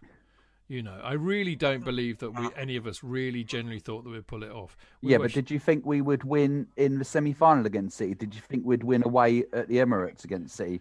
No one did. Hang on. Changed his tactics 3 times. Yeah, I tell you what, in the league and the cup, yes, because Pep didn't put his best side out for either of those 2 games.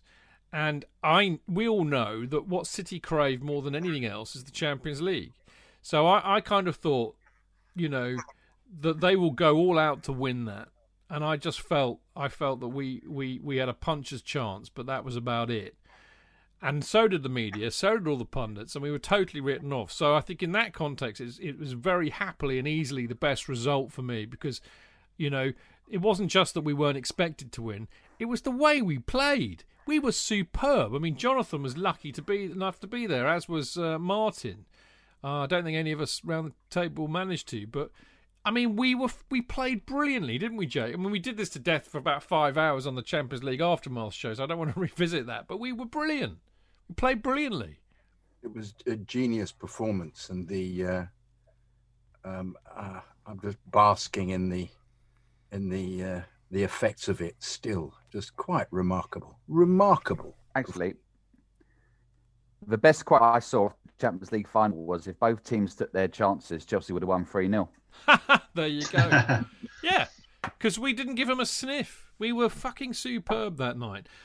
So there you go. I think quite rightly the best result, and I think quite rightly the best match as well, although I have to love and respect Martin Wickham for saying Real Madrid at home. I think I know why you have, but I'd rather hear it from you. Well, I interpreted best match as best performance, as opposed to best result. So, as fantastic as the Champions League final was, I think we could have stuck 5 on Real Madrid in that game. Yeah. 13 times European champions, and we played them off the pitch. Yeah. So yeah, that was my logic. Yeah, fair enough. Dan, are you just chewing your pen or waiting for? No, chewing my pen. Okay, fair enough. Just a thoroughly enjoyable 90 minutes. And the minute I saw the City teams and the Chelsea teams, I thought, we've got this, because the arrogance of the man. And he said the first week, so confident. I'm so confident we're going to win. That's good impression, Dan. But he's not too far off. To be very fair, we asked the lovely David Walker, who's he's become a bit of a favourite of ours. He's been on here 3 times because we played them so bloody much recently. I asked him that. I said, was Pep being arrogant in that presser? And he said, no. What the clip you've seen is out of context. He was talking about, are you worried about what the referees might do? And he was really saying, no, I'm not. It's up to my players to just be that, and I'm really confident that's what they'll do. So there you go. Anyway, moving on. This is the fun bit. The worst result. Again, actually, this is interesting. I mean, 1, 2, 3, 4, 5, 6 of us went for the FA Cup final, but it wasn't the only one. There's JK went for Arsenal at home. Tony went for Arsenal at home. Dane went for Arsenal away, and Dan went for West Brom at home. I'm going to start with the cup final, just pitching with my own thing, and I thought about this because I thought there were worse results per se. I thought, oh no, hang on, I can't remember being in such a bad mood after a Chelsea loss for years. You know, I was so. I mean, I was really pissed off when we lost to Arsenal and we lost the chance of getting the double, but I was there. There's that thing about this season where if you're not there, you are a bit disconnected from it. So it's kind of a bit easier to just go, what the fuck, you know. Not the FA Cup final. It hung around like a bad smell for me for an entire week. And I'll be honest with you, that's quite unusual. I mean, I'm not like Cheltel, who used to like sit in a dark room and not speak to anybody for a week. I'm quite good at bouncing back, but it really fucking hurt. And it really, really pissed me off in a way that losing a football match with Chelsea hasn't done for a long time. So I can understand why we voted for that. I wonder if people were feeling the same, Martin. Yeah, well, I was in the ground. You were there, weren't you? It pissed me off no end. It was a combination of, the late VAR decision, frankly, some of the nauseating hypocrisy around Leicester City being some massive underdog story when they're funded by a Thai billionaire. It just wound me up no end. And this whole thing of it saving football was just absolutely sickening. The fact is, as well, for the most part, we didn't turn up. I can't. At the same time, Kasper Schmeichel has to make 2 world-class saves at the end, and if that equaliser isn't ruled out, I think we take it in extra time. Yeah, no, there was the VAR as well. I mean, Marco, you made a thing of this as well. I mean, one of the things I didn't add was that the other thing. I remember we talked about it at the time, but I had a suspicion that Tuchel had longed it off because he had his eyes on the top 4 in the Champions League, and that pissed me off too because the cup's really important to us, isn't it?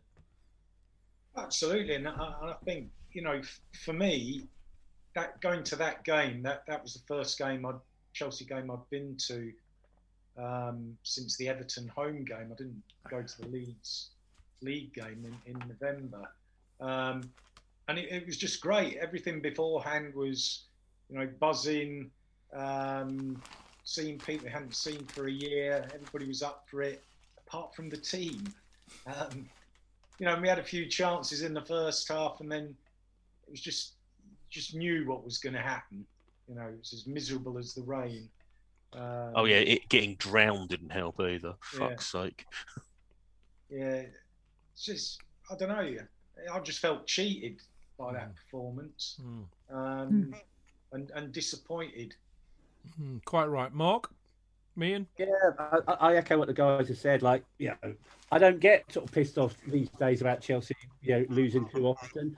And like last year, losing at the FA Cup final was frustrating because we weren't there. So we had the opportunity, to go back. I was with Marco. We had absolutely fantastic pre-match drink. Just going down on the train, just so looking forward to winning the FA Cup. It's what we do. We've been doing it for so many years. For the team not to turn up was just so annoying, so frustrating. Agree with Martin. The manner of Chilwell's goal being delayed, disallowed so late on. And that holier-than-thou shit about Leicester fans, my God, that got on my nerves. They were horrible bastards many times that we've been up to Leicester in the past. Their fans aren't these angels they're painted out to be. They got a nasty... And they've never bloody come to Stamford Bridge either in terms of bringing in the away support. So that pissed me off as well. And then the rain was just shades of 94 and Man United all over again. So we were going to go for a beer afterwards, and we didn't get very far. We literally found the first place open and dived in there for a drink, just very, very, very near to Wembley Stadium. We were that pissed off. We needed a drink badly. But there was a nice end to the evening. I ended up with Mr. Wickham in a pub in Subway Town. For every bad, there's good. So we had a little drink to see out the end of the day, which was a shit fucking day. Yeah, quite right. Fucked off by then as well, which is handy if you drink it outside. I have to say, I know. Tony. Well, actually, talk to Tony and JK about Arsenal at home. Tony. Well, I've been a fan since 1970 and spent most of the 70s like the skinny bloke in the Charles Atlas adverts, having sand kicked in our face by Arsenal as they won doubles and Christ only knows what. So I've never liked them. I don't want to like them. I've got a couple of very good friends who are Arsenal fans, and obviously they're not on the same scale of disdain as the other North London lot. But this is the worst Arsenal side in living memory for me. Right? They've never been as dismal as they are now. And they came to Stamford Bridge and did one on us. And I'm sorry, someone else, I can't remember if it was Marco that tweeted that night. It was very, very similar to that poxy night under Benitez when QPR came to Stamford Bridge and did us 1-0, right? And no matter what we did, they absolutely shithoused that game out. And Arsenal did the same. And it disappointed me because this is the one thing I've always got these dubious things about the managers that we have, like Tuchel and people like that, is they don't get what a London derby really means in the sense of what it means to the fans, and so we end up in this god awful bloody game against the team that we should have been rumbling through them and sticking 4 on them. And we go and lose. And I just can't... I mean, even I can take the occasional... I know you're going to come to it, kick in the face like West Brom. That's always a banana skin, that kind of game. But Arsenal at home, the worst Arsenal team in my living memory, and they do us. And I can only remember QPR doing the same to us. And he's not mentioned how he conceded the goal either. No, well, they didn't exactly. I mean, it was just a horror show. Yeah. JK, got anything to add to what Tony said about that? Well, I think it was one's hatred for Havertz reached its nadir after he missed that first goal. But isn't it interesting how only 4 games later he is the toast of the bridge? That's football, as Marco said earlier, mate. Indeed, absolutely. But I agree completely with everything Tony said. It's the fact that it was the worst Arsenal team. And as a preparation for the cup final, it was awful. But no, I agree completely. It was a toss-up between the cup final and the Arsenal game for me. Yeah, it was quite a close thing, I think. It was very close. But the cup final left me completely livid. But so did the Arsenal game. So in the end, Yeah, you went for the slightly the Arsenal took the edge on the lividness. Worst match. I mean, West Brom at home got the majority of the votes. 1, 2, 3, 4. Arsenal at home came in. Arsenal away again. Leicester away. Clayton went for Leicester away, and I can understand why he did. I've got to ask Dean about Fulham away. I mean, I know it was turgid. Is that what you were going for? Well, that was the game where sort of, for me, it was like, that's the end of Lampard. Fulham down to 10 men, the worst team in the Premier League. Well, one of the worst teams in the Premier League. And we looked clueless. We looked like we didn't know what we were doing. And, sadly, it looked like a reflection of the manager at the time. And, for me, that was the end. And it proved to be, really, didn't it? In a way, I suppose it did. I mean, Dane, you went for City at home when we got dubbed 3-1. I mean, similarly for you? Yeah, again, that's why I put any one of the City victories as my match result of the season, because City at home was just, I went in it with a little bit of confidence, but that freaking De Bruyne just run the show, and he annoys the fuck out of me. I'm sorry, and so I wasn't too upset with Rudiger putting a shoulder on him or something, leaving his face final in a plastic bag, and him walking off crying. Sorry, it's out of order, but. I had a little tickle because he run the show at Stamford Bridge, and they did, and they really made us look a second best, but in a big way. And if you can, I know it's a bit much to ask, but to go back and watch that game, and then see how far off we were to pace against them, and to see then watch the other 3 games where we were better than them in the same season, it's an amazing turnaround. So all the praise to Tuchel on that one. Yeah, indeed. I mean, there's sense to all of them. I mean, the West Brom at home, which me, Tony, Marco, Mark went for, still edges it. But I mean, Marco, why the West Brom at home? Is it just because we were so completely and utterly abject and got done by Sam Allardyce? In a nutshell, I mean, 5 goals. And goals scored by someone who only ever scores against Chelsea. Yeah, exactly. The Callum Robinson effect. Yeah, it's just so Chelsea, isn't it? Yeah, it is. I don't know. I was just dumbfounded. Didn't we take the lead in that? Yeah. 1-0 up, then Silva got sent off, and then they turned it around. They got 2 goals just before half time. Yeah. And that was it. We fucked it up. We were clueless, absolutely bloody clueless that day. I think what pissed me off so much about that match is why I voted for it. There was a real sense they just turned their toes up and gave up. Oh, well, we ain't going to win this. So if we get thumped 8, it doesn't matter. We'll go on to the next match and win that, and we won't be bothered. And I tell you what, actually, I don't think they'd have ever got away with that had there been a full stadium. Because we'd have been on their fucking case. They would have been on their case all match. And I think they might have found a bit of fight, but they just looked at me like, fuck it. Well, whatever. We lost this one. Doesn't matter now. The Leicester game at the Bridge contrasts with the Arsenal game at the Bridge. Yeah. So, yeah, exactly. Night and day.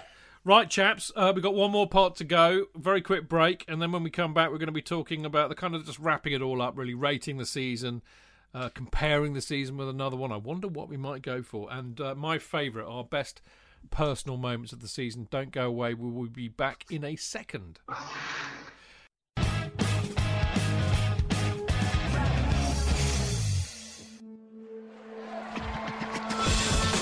Real fans, real opinions. I'm Jason Cundy, and you're listening to the Chelsea Football Fancast. Up the Chelsea! Footballfancast.com.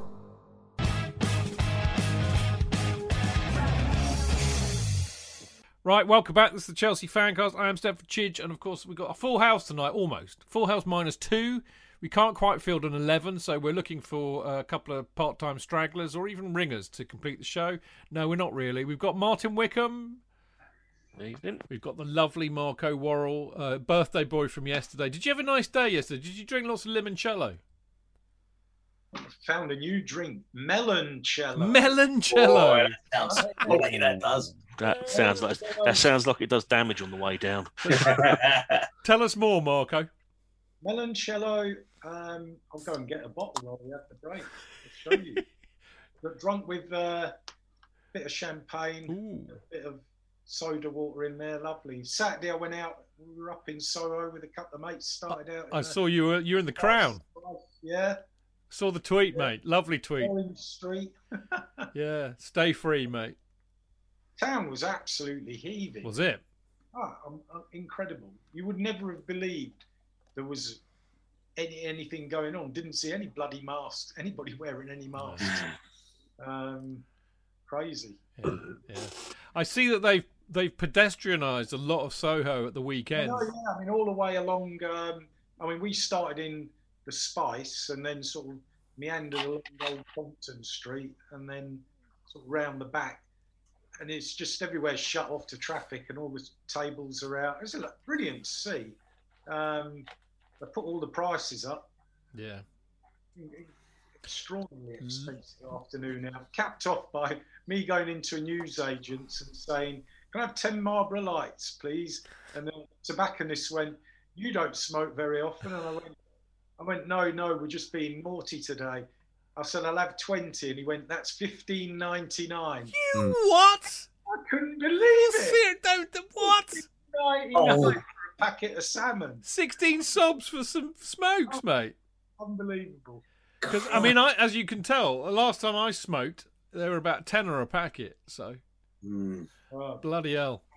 I'm shocked. Anyway, I'm glad you had a nice weekend, mate. You deserve it after this year. You really, really do. Bless you. We've also got the lovely Dame Whittle. Evening. And our next square on Celebrity Squares, Mr. Mark Meehan. Good evening, everybody. And the star of the show. It's not me. I know you will think it's me. It's not me. It's actually Jonathan Kidd. It's Jonathan Kidd. Stop being so self-effacing. The man with star quality. It's in your genes, mate. It doesn't suit you, this self-effacing. No, okay, I'll just return to being a wanker again. That's much more me, isn't it? But good to see you, mate, as always. What a long old season we've had. Team company. It really brilliant. It's lovely to have a full house. Every person on the show here contributes so much. Yeah. It's so terrific. There's no other podcast that can do this. Look at this. We've got Marco, Martin, you, Mark, Dane, Dean, Tony, Dan. And that's, we've got Clayton and Alex. You couldn't make it. This is why in my humble, or clearly not so humble opinion, think that's why we are the best. So there you go. We've also got the lovely Dan Silver. Hello. The wonderful Tony Glover. Bonsoir. I must come and see you for a pint down in Clanfield, mate. You must do, mate. You must. We're going to sort that out, yeah? Yes, we will. Yes, we have to. Okay, it'll be done. I'll need to find somebody who can take me home. That's the trouble. But... Yeah, don't worry. I'll sort that out for you. We'll get a taxi or something anyway. And, of course, finally, the lovely, lovely, lovely Dean Mears. And if I forget later because I've had a third Guinness, I just want to say thank you, Dean, for your brilliant contribution sorting out the website this season and all the articles you write, and also fantastically for the Went to Mow Kings Meadow. It's a pleasure. Thank you for hosting it and for having me on the show. No, it's always a pleasure, mate. And of course, Dane, well done for the Instagram. The Instagram to me is a bit like FIFA 20, mate. Yeah, it's a pleasure. It's ain't a gonna bit happen. of season at the moment, which as you say, when you ask for people for questions, we get a lot of DMs and inquiries through Instagram, and I've had to apologise to a few, for getting back to them so lazily. But I've said like Chelsea, we're on pre-season at the moment. We are. I didn't even advertise tonight's show. No, but I don't. I mean, and I didn't either. This is the point in a way. This is for us tonight, and just wait till the 24th, mate. I am going to be so battered. I'm going to probably have to crawl all the way home to Winchester. What? How many chains you get? How many chains you get aimed to miss? Like the last time. Well, I can't miss the last one. No, not the last one, obviously, but Well, we're starting at half. Sorry, Marco. I fell asleep on the train home on Saturday and woke up in Dorking. I thought Dorking was a place in China until I discovered Smirnoff. Mark, you've got your hand up. The best bit about the 24th is when you were talking about people don't know about booking it to the 24th, and they said you have to spend a minimum of 500 quid. Yeah. And you said no. Do that by 2 o'clock. That's the lunch service, mate. Come on. Well, we've got it's a 12:30 kickoff, which I think gives us a good shot. So there we go. I'm really looking forward to seeing you because I think people don't realise how shit it's been here. I haven't seen some of my favourite people in the world, other than on Zoom, for over a year. People that I would see every week or two for a drink in the pub and talk bollocks with, and then do a podcast with. So I'm so looking forward to it, I tell you. Anyway, right, let's move on. We're going to rate the season, compare the season, and give our best personal moment. You will not be surprised to know that we rated this season quite highly, actually. We averaged 8.7, but there were a couple of 10s floating around. JK and Clayton gave a 10. Dean, Dane, Dan gave it a 9, and me, Marco, Martin and Mark were a bit more circumspect, giving it 8. Tony, 8.5. What was the 0.5 for, Tony? Just because I think it went beyond expectations. I really didn't have any expectations other than a top 4 place maybe, and I felt we might get to an FA Cup final. I didn't dream about the Champions League. I just didn't think we'd have the minerals to do what we did there. And any season with a trophy is good. And I think the last one we got was Sarri, wasn't it? Wasn't it the Can't remember that one. Does it count? Yeah, you right with League One, was it? I think the final in Baku that a handful of people could get to. Yeah, and I think it's been a bit of a disappointment. Not a disappointment, since we all knew there was a rebuild that needed to be done. There needed to be stuff done. So yeah, I think it has gone beyond my expectations. And I think if I was picking any trophy next year, I want the Premier League. I couldn't give a fuck about any of the others. I want the Premier League. I want that one back. I want our name on that one. Yeah, I do, and I don't care too much about any of the others really. The Champions League, Club World Cup, but the fact that we've now got the 2 stars, the fact that we're the only team in London to have any stars, is a joy. It's a sheer joy, because a lot of my friends are either Spurs or Arsenal or West Ham and that sort of stuff, and so it's a joy to be able to say it doesn't even matter if one of you win it once. Because we've still done it twice and before you. I mean, it's really. I sit here feeling a bit churlish, saying we've given this season on average 8.7, and I think there's a very good case to be made for saying we should give this season 11 in proper spinal tap meanings. Because let's be honest, and I alluded to this, Marco, didn't I, at the beginning? This has been. I mean, and I love you for so many things, but I think for the appropriate use of the word glorious unpredictability, which I think you coined better than everybody else, there is no other season quite like this one in terms of the mentalness of it. Even 2012 is not quite as mental as this season in terms of up and downness, add in COVID and the pandemic not being there, all of that. And then getting this mad bloody German who's brilliant, turns it all around, and we win the bloody Champions League. And I think we're being a bit too nonchalant here. I think we need to lose this nonchalance and go absolutely mental and apeshit and say we won the fucking Champions League when we might not have even finished in the top 4. God damn it! It's superb, isn't it? Only incredible. By the way, what happens about? Does the 5th place team now qualify? Or? No, I don't know. Who cares? No, they don't know. Fuck them. I don't care. Marco, what were you going to say? Well, I was just going to say it's a Chelsea thing, isn't it? It is. There's no other team consistently upsets the apple cart, confounds the critics, pisses people off, mate. Window. Than Chelsea. Yeah, it's wonderful. It's lovely, and I still testify. I would testify to this, that the reason we won the Champions League was that I made a decision before the game to renew my season ticket, and I got myself into a stupor that was, if I don't renew my season ticket before the game, we won't win it. So I kind of put myself in a position where I had to commit, and I did. But I mean, I think it's been an amazing season. I really, really do. And as I said, I feel a bit churlish that we've only given it 8.7. I mean, in terms of a comparison, having said about 5 times tonight, well, we have unanimity here and everybody voted for it, and of course then realised that other people didn't. I'm about to say the same for the fact that we've all compared this to 2012, understandably, not just because we won the Champions League, but because it was a roller coaster. The only person who didn't put anything was JK. I didn't understand the question. Compare the what is there a season that reminds you, or that this season reminds you of? Yeah, I didn't get that from compare the season. 1912 or something? I don't know. I just didn't get that. I saw compare the season, and I thought okay, it's appalling English, I grant you. Yeah, but I suppose 2012 makes sense now that you mention it. I noticed everybody else put 2012, and I thought I still don't know. I think I'm missing something here. So, you were an Arsenal fan in 2012. Well, no, but there isn't any other season that you couldn't compare it with. There isn't any other. Is it incomparable? Is that what you're saying? Is this season incomparable? Well, it's like asking. It's like saying, similarly rate the season, as you said, Chidge. It's just, we won the Champions League. I don't know how twice.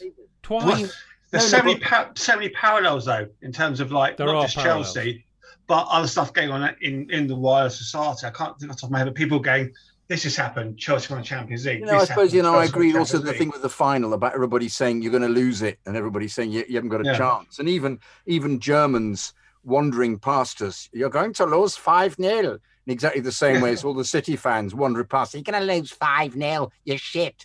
What the fuck are Chelsea, London? Oi, oi, oi. Yeah. So yes. But I'll keep going about this. That we are champions of Europe. I mean, for goodness sake, this just. Do you know what? I've decided something in the off season. If I can find somebody who can like fart around with the original graphics I've got. But if you think about our logo, which is the Guinness and the celery with Chelsea FanCast on the Guinness glass on the background of the Matthew Harding, or as Dave likes to say, the Matthew, get it right. I'm thinking I might put 2 stars either side of that pint of Guinness. 2 gold stars. Perfect. Do you think we should do that? 100%. Fucking right. Okay, I'll do go that on get Canva, on it. Chidge. What? I can do that on Canva for you. What about 2 pints of Guinness? And a packet of crisps, please. It's bloody incredible. I think we won Champions League twice. Actually, no, I wasn't thinking of the Champions League, Dan. I was thinking of doing it kind of retroactively about the fact that we've won 2 awards. Oh yeah, true. I mean, yeah. I'm glad Chelsea have caught up finally. Is it the Chidge League? That's pretty good.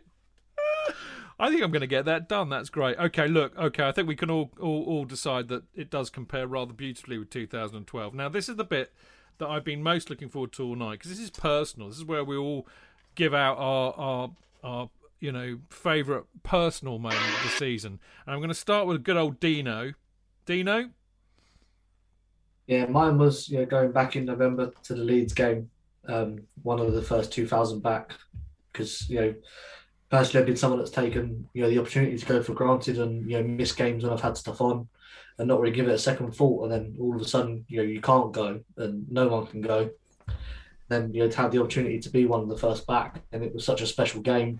The atmosphere was amazing. Seeing Frank and the boys beat Leeds obviously was very special. Yeah, just to be there and have the opportunity again when you weren't sure if you were going to be able to for how long. Since then I haven't been, and other people have had the opportunity to, but being back at the Bridge was definitely the highlight of the season for me. Yeah, understandably so in this funny old season. Dane, you were a bit cryptic about yours. Yeah, no, it was the plus and minus of not going. I haven't missed the final since the 1986. Obviously, last time we beat Man City in the final. I've had a bit of a shit year, shit few months. And I made the decision. I had it in the basket. I'm season ticket holder. I had it in the basket with 2 tickets to go, and I made the decision not to go based on personal family reasons, but to share that night with people that I've only got 2 season tickets. I'm only ever going to share it with one person and the people around us. The finals. The Munich, Amsterdam, Stockholm's, or the previous ones I've been to. So to share it with, you know, my wife, who was a season ticket holder herself in the late 80s, early 90s, my children, the in-laws. It was just a special moment that I never would have had, because usually I would have gone. Yeah, I get that. It's been, I mean, this is why it's been such a weird season. It's a bit mixed because I've not been there, and I really felt it badly not being in Porto. And also, I think I'll always regret it, but I think I made the right decision not to go. Well, I just didn't really. I mean, the thing that pissed me off most about it was that normally the issue for me is I just don't have the money. This time I've got the fucking money, but I don't have the time. And of course, I seem to be screwed somewhat on the loyalty points for reasons I still can't fathom out, apart from the box office of Dan Silver maybe taking the blame for that one. But actually, it's my fault, not Dan's, I hasten to add. Mr. Meehan, you've got a wonderfully esoteric choice here. Thank you, sir. Yeah, so big thanks from me, and I think I said it on the last show. Just being invited to come on the Chelsea Fancast as the free transfer.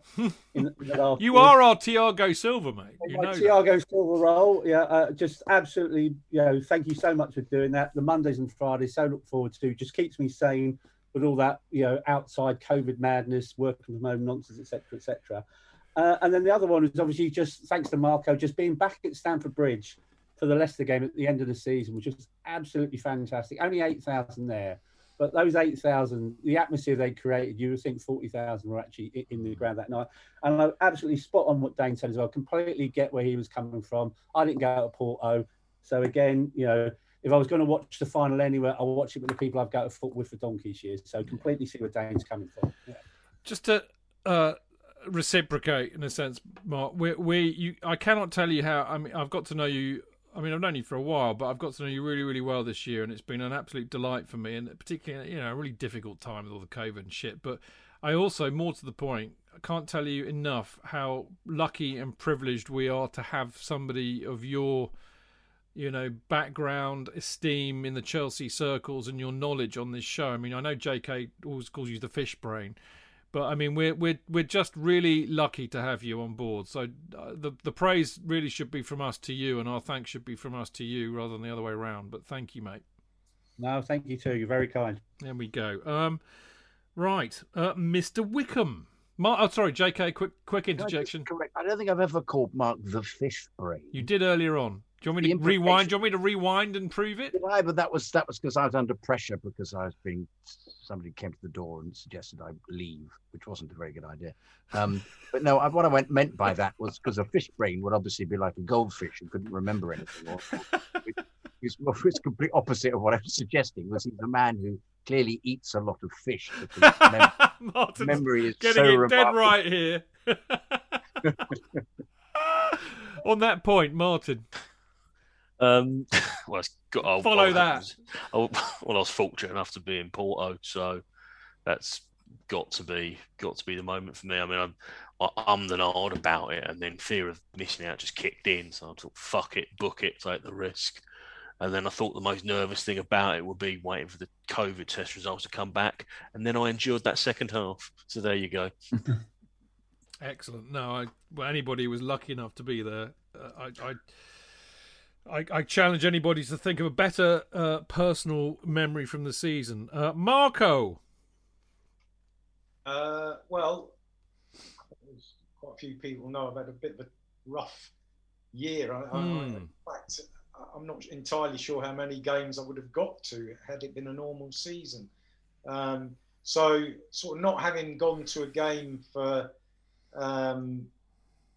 over a year anyway, because of the COVID thing, the cup final day for me, irrespective of the football, as it so often is, was all about just sort of the day, seeing people again, saying hello, and all of that wonderful crack that there is to be had at a football, going to football games that you don't forget, but it's when you experience it again, you realise, how wonderful it is and how lucky we are to be able to actually go to games and to have, that circle of people that we know, be that on a true friendship basis or nodding terms or, You know, I mean, there's people I saw on Cup Final Day whose names I don't know, who I've been nodding at for 40 years.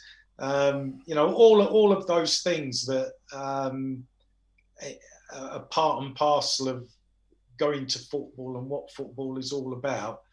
They were the things that, you know, I immersed myself in on Cup Final Day. So, yeah.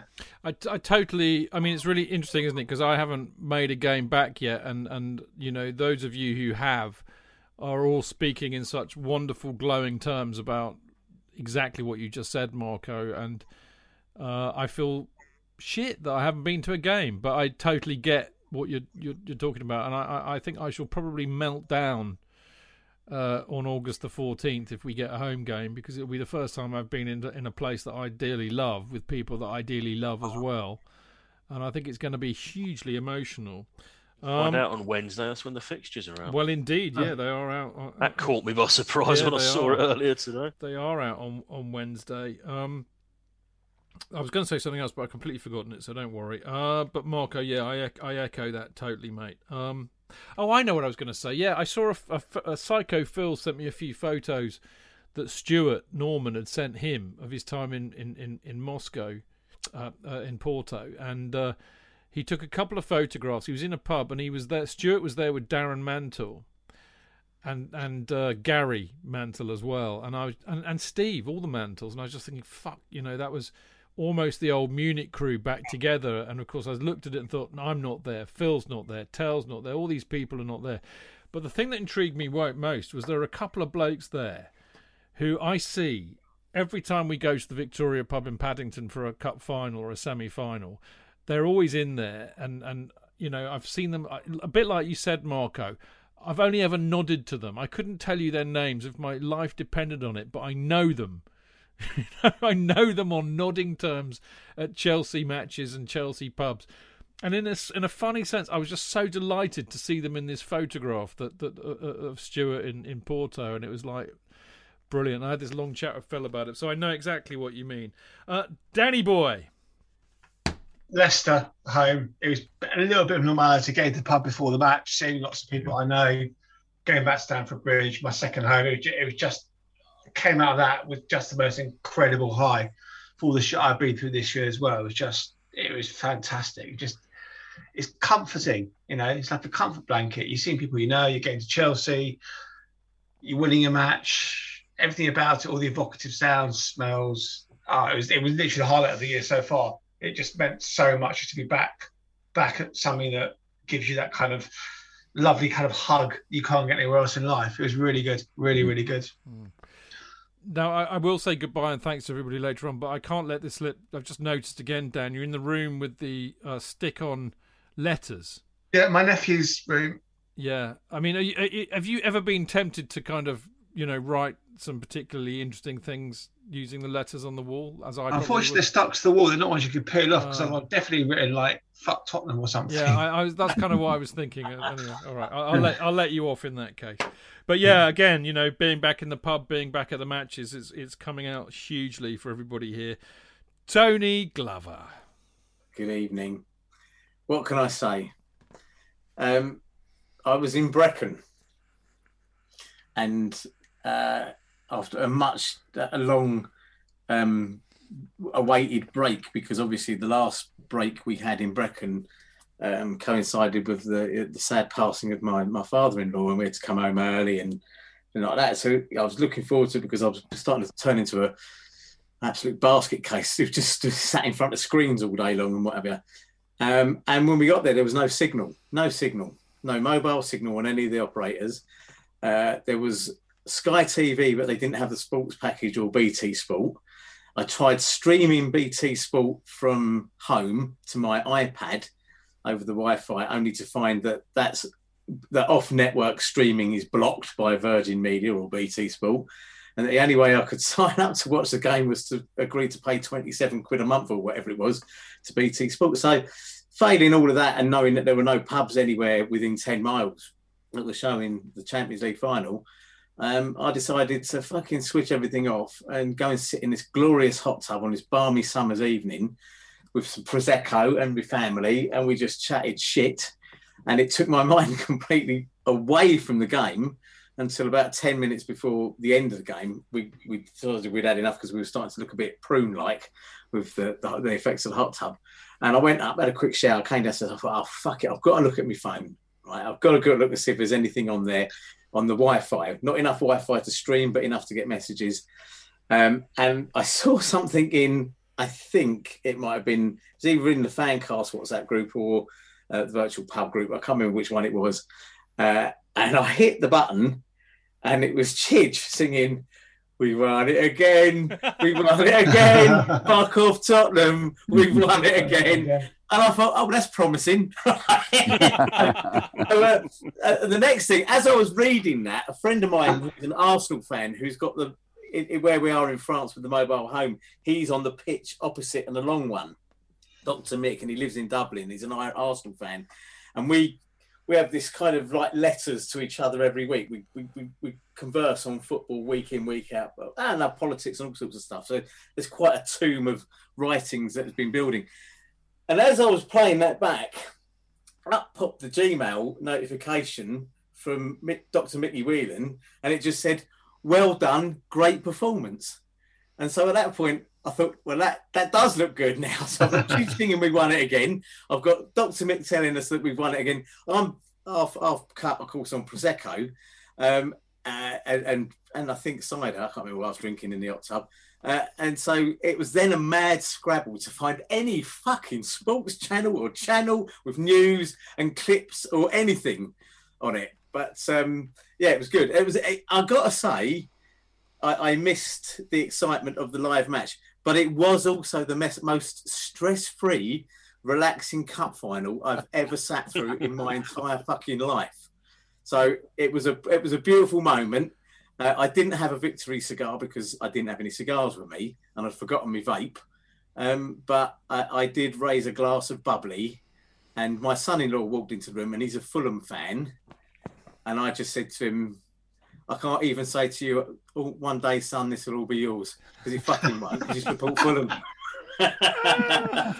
Oh, brilliant, Tony. Well, I mean, it's just on the WhatsApp group thing. I mean, I think the WhatsApp group has been great fun this year, because so many of us have not been at the matches. And of course, and I'm very conscious of the fact that if we were at the matches, none of the WhatsApp group during the matches would be going on. And, I wouldn't be writing notes during the game because I'd be far too pissed and preoccupied with the game. And there's a uniqueness to that this season, but it's been a real pleasure and a joy. So well done all of you for contributing in the way that you have. Now, Clayton's not here, but Clayton says, which is a lovely sentiment, actually, watching all the games with the boy. His wonderful son, Charlie, he's been able to watch every single Chelsea game with him at home this season, which, of course, he wouldn't have been able to do. But he also says Leicester at home, and I think he echoes Mark's comments on that, about how wonderful that was to actually, be at a game again and how fantastic the atmosphere was. JK, would you surprise us with your selection? Well, funnily enough, I suggested that it was going to Porto, and unlike the easiest cup final ever for Tony, the second half was, I would say not the second half as such, because we played excellently. It was the last 7 minutes in particular when we were counting down to the 90, and I thought he won't give back 7, but he won't. But what you forget, of course, was he was a proper referee.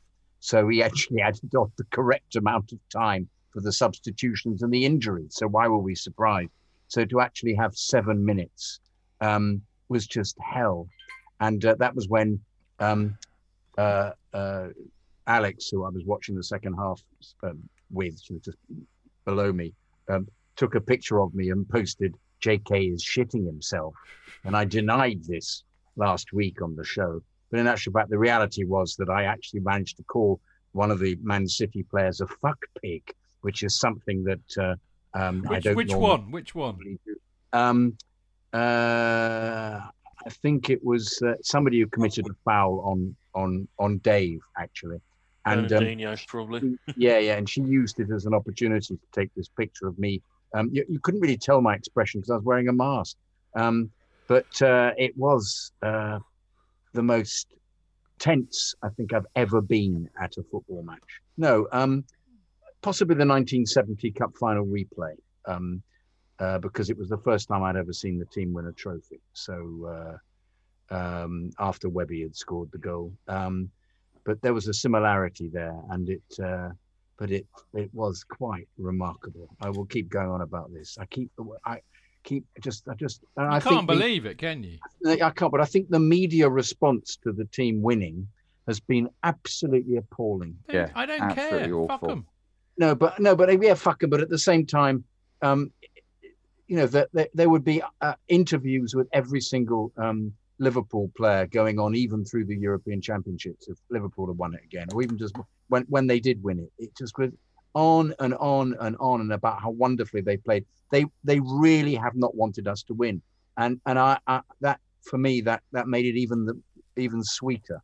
Yeah, the whole experience of that. I think the trick is to not win it in a international tournament year, but who cares? Yes. Fuck 'em, quite frankly. And what I found out last week was Tammy Abraham and me were doing exactly the same fucking thing during the extra time, which was literally being this annoying countdown Bert going, fuck, 2 minutes, fucking 90 seconds, blow up, you bald Spanish bastard. Yeah. So yeah, I was literally counting down. I was like, of course. That's got to be 2 minutes. Fuck off, that's 1 minute. It was. I mean, I have to say, I wish I'd been sitting next to you because I would have loved that. I was a combination of the speaking clock and Father Jack. It was terrible. No, but I mean, how long is there to go, Martin? How long is there to go? Because I was sitting there going. Me and this other guy who I'd never met in my life, and we were literally rushing to. That's 5 minutes. Yeah, 5 minutes. 5 minutes. All this stuff. And then I watched a bloke in front of me who actually wouldn't watch the last 5 minutes. He just was had his head in his hands. Yeah. And I just kept hitting him. I kept bizarrely stroking his back, not sexually at all, but slightly worryingly. Just going, mate, it's okay. They haven't scored. It's okay. The ball's up our end. We're doing okay. It's all right. They're doing commentary for the blind or something. Going, when Morris had that shot, I mean, my heart was in my mouth for like a second. It was almost like, oh, phew.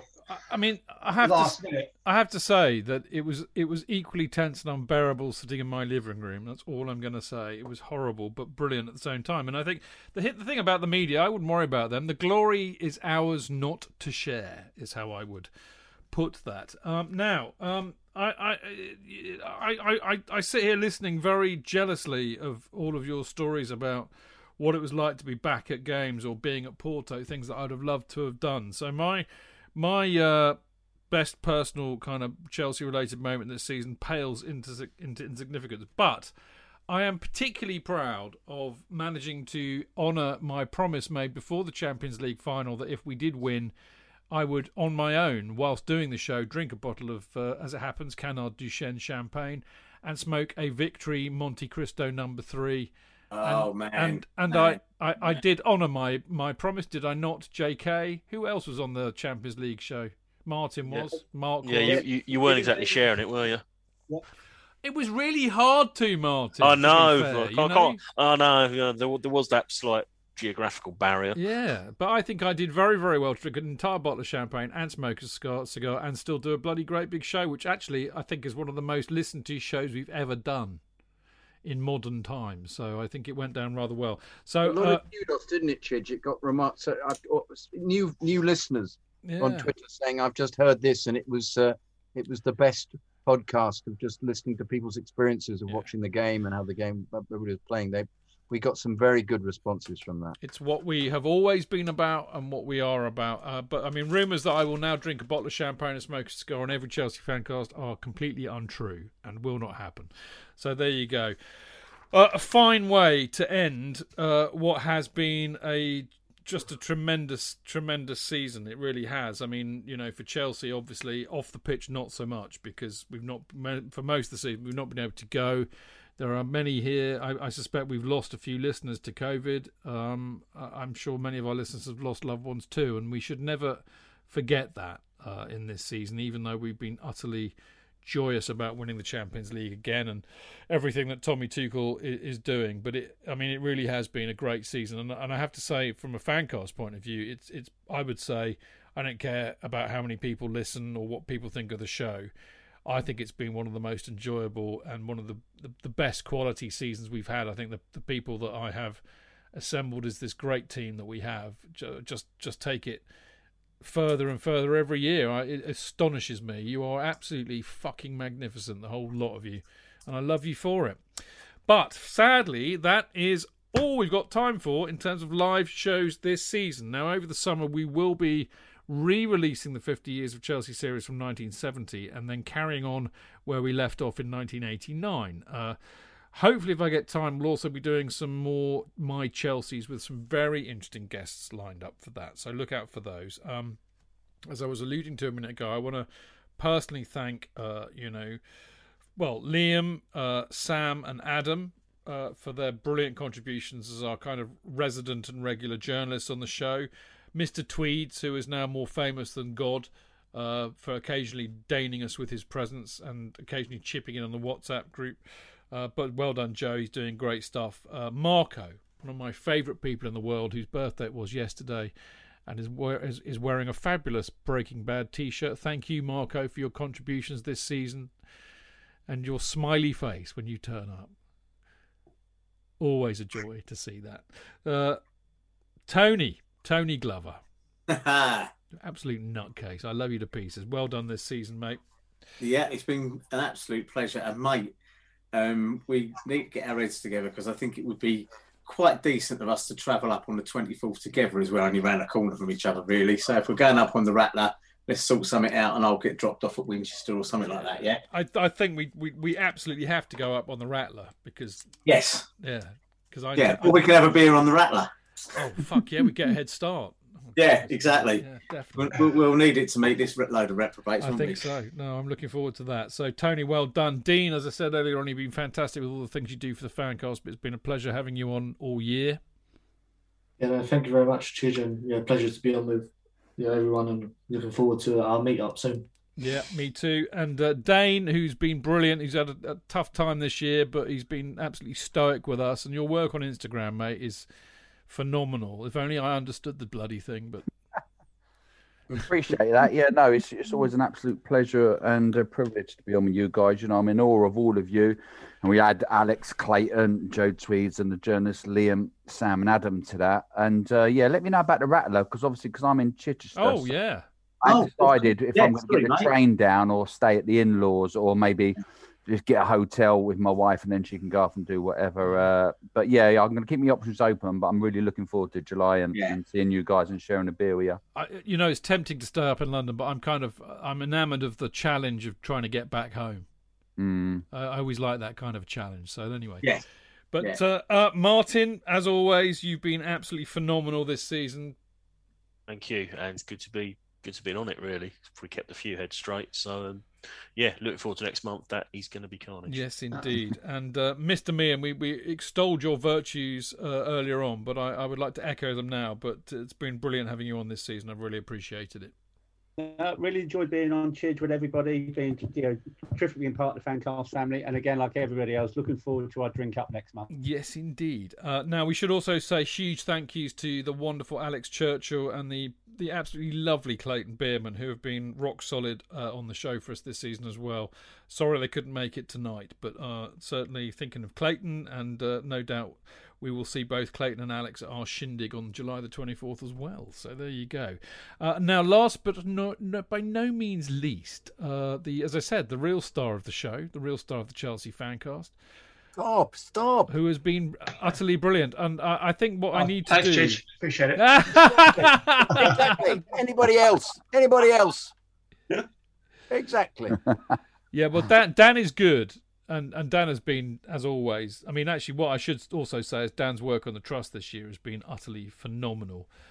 But Dan can't come up with a song quite like the one that JK did for his video of Porto, which the entire Discord group have been just going absolutely nuts for. But Dan, thank you. Before I get into Jonathan's song, you've been brilliant this year, mate, so thank you very much. No, been a pleasure. It's been fantastic. It's been a nice kind of like, release from the humdrum of lockdown and everything else. So no, really good. Thank you. No, it's been my pleasure. It really has. Now, as I said, Jonathan's video that he filmed in Porto is absolutely hilarious, but there's a better reason for it, which I want him to sing us out with towards the end of the show. So just, there aren't many... Told me that. You told me I'd get it up and played it. There aren't many words. No, I want the real live thing, mate. You're nothing if not a live performer. So there you go. Now, right, most of all, before we get into that, is I need to thank all the people who listen to this show, our loyal listeners, particularly those who listen live on Mixlr, those who listen to the podcast every week, write in emails or chat with us on Mixlr or the Discord group or Patreon, particularly those who bung us a few quid every week on Patreon. Well, we really wouldn't and couldn't do it without your support. And you are, of course, all 2-star champions in my eyes. So there we go. The Chelsea Fancast, as you know, is available as a podcast on chelseafancast.com, Acast, Apple, SoundCloud, Spotify, as well as other podcast distributors. So do check it out. And as I said, Patreon, if you do want to help us cover the costs of running a few shows every week and continue doing so on what we think is a unique perspective on all things Chelsea, then please feel free to donate whatever you want, as little as or as much as you want every month. Patreon.com/Chelsea Fancast. And of course, if you do sign up to Patreon, then obviously you become an immediate member of the Discord group, which is great fun, and I will send you a Kerry Dixon mini banner when I have them. And I hope everybody saw me and Mark Meehan presenting the banner to the Chelsea pensioner the other week. That was fun, wasn't it, Mark? Yeah. But better make sure it's still on the wall when we get there on the 24th of July. Well, you know whose birthday it is on the 24th of July, don't you? Kerry Dixon's, exactly. He's apparently going to make an appearance at our little shindig. And so is Mr. Cannibal. Yeah. So Canners and Kerry are going to be there. Maybe Spackers? I'll see him on Friday. I'll ask him. Yeah, he's welcome. We'll buy him a beer. I mean, what more do they want? Anyway. That might persuade him. All right. Okay. So there you go. That's Patreon. Of course, emails. Do email us during the season. We'll get them on the show. ChelseaFancast@gmail.com. And of course, you can follow us on Twitter @ChelseaFancast. Me at Stanford Chidge. This is going to be a bit of a memory test. Let's see if I can remember. Marco is Gate17 Marco. @Gate17 Marco. Martin is Martin_Wickham. Dane is DWit9. Mark is Eddie Mac BAWA. Jonathan is Jonathan Kidd. Dean is Dean Mears. Tony is Grocer Jack UK. And Dan is Dan Silv 73. All correct. Don't even need a script. I'm that good. So there you go. Do check them out. They're great. They're great value. Now, I'm going to say my thanks for listening and up the Chelsea bit, and then Jonathan's going to sing us out with his wonderful song. Just say 1 minute. Just 1 second. Did I actually mention Dean Mears when I did the intros? If not, I do apologise, Dean. I don't think I did I, when I said hello? But anyway, just time ago, JK. I'm sorry. Yeah, it's true. But I've been. Well, I nearly about forgot Dan and the outro, mate. So I mean, whole show. I know. Just to tell you that the incredible journey was 3 pets. I got it wrong: an aging bull terrier, Bodger, spry Labrador retriever, Luath, and Siamese cat, Tao, who were dropped off 250 miles from home. Well, I'm so glad you let us know that, JK, because I would have been festering about that all night. Look, the listeners would have loved to know that. They'll sleep happier knowing that. All right, so as always, been a brilliant season, an incredible season. It would have not been the same without all of you lot and all the people who listen. So thank you for listening. See you next season. Until then, keep it blue, keep it carefree, and keep it Chelsea. Up Chelsea! Take it away, JK. We are the champions of Europe. Yeah, we are the champions. Come on, you Chelsea. We are the champions. Na na na na na na. We are the champions.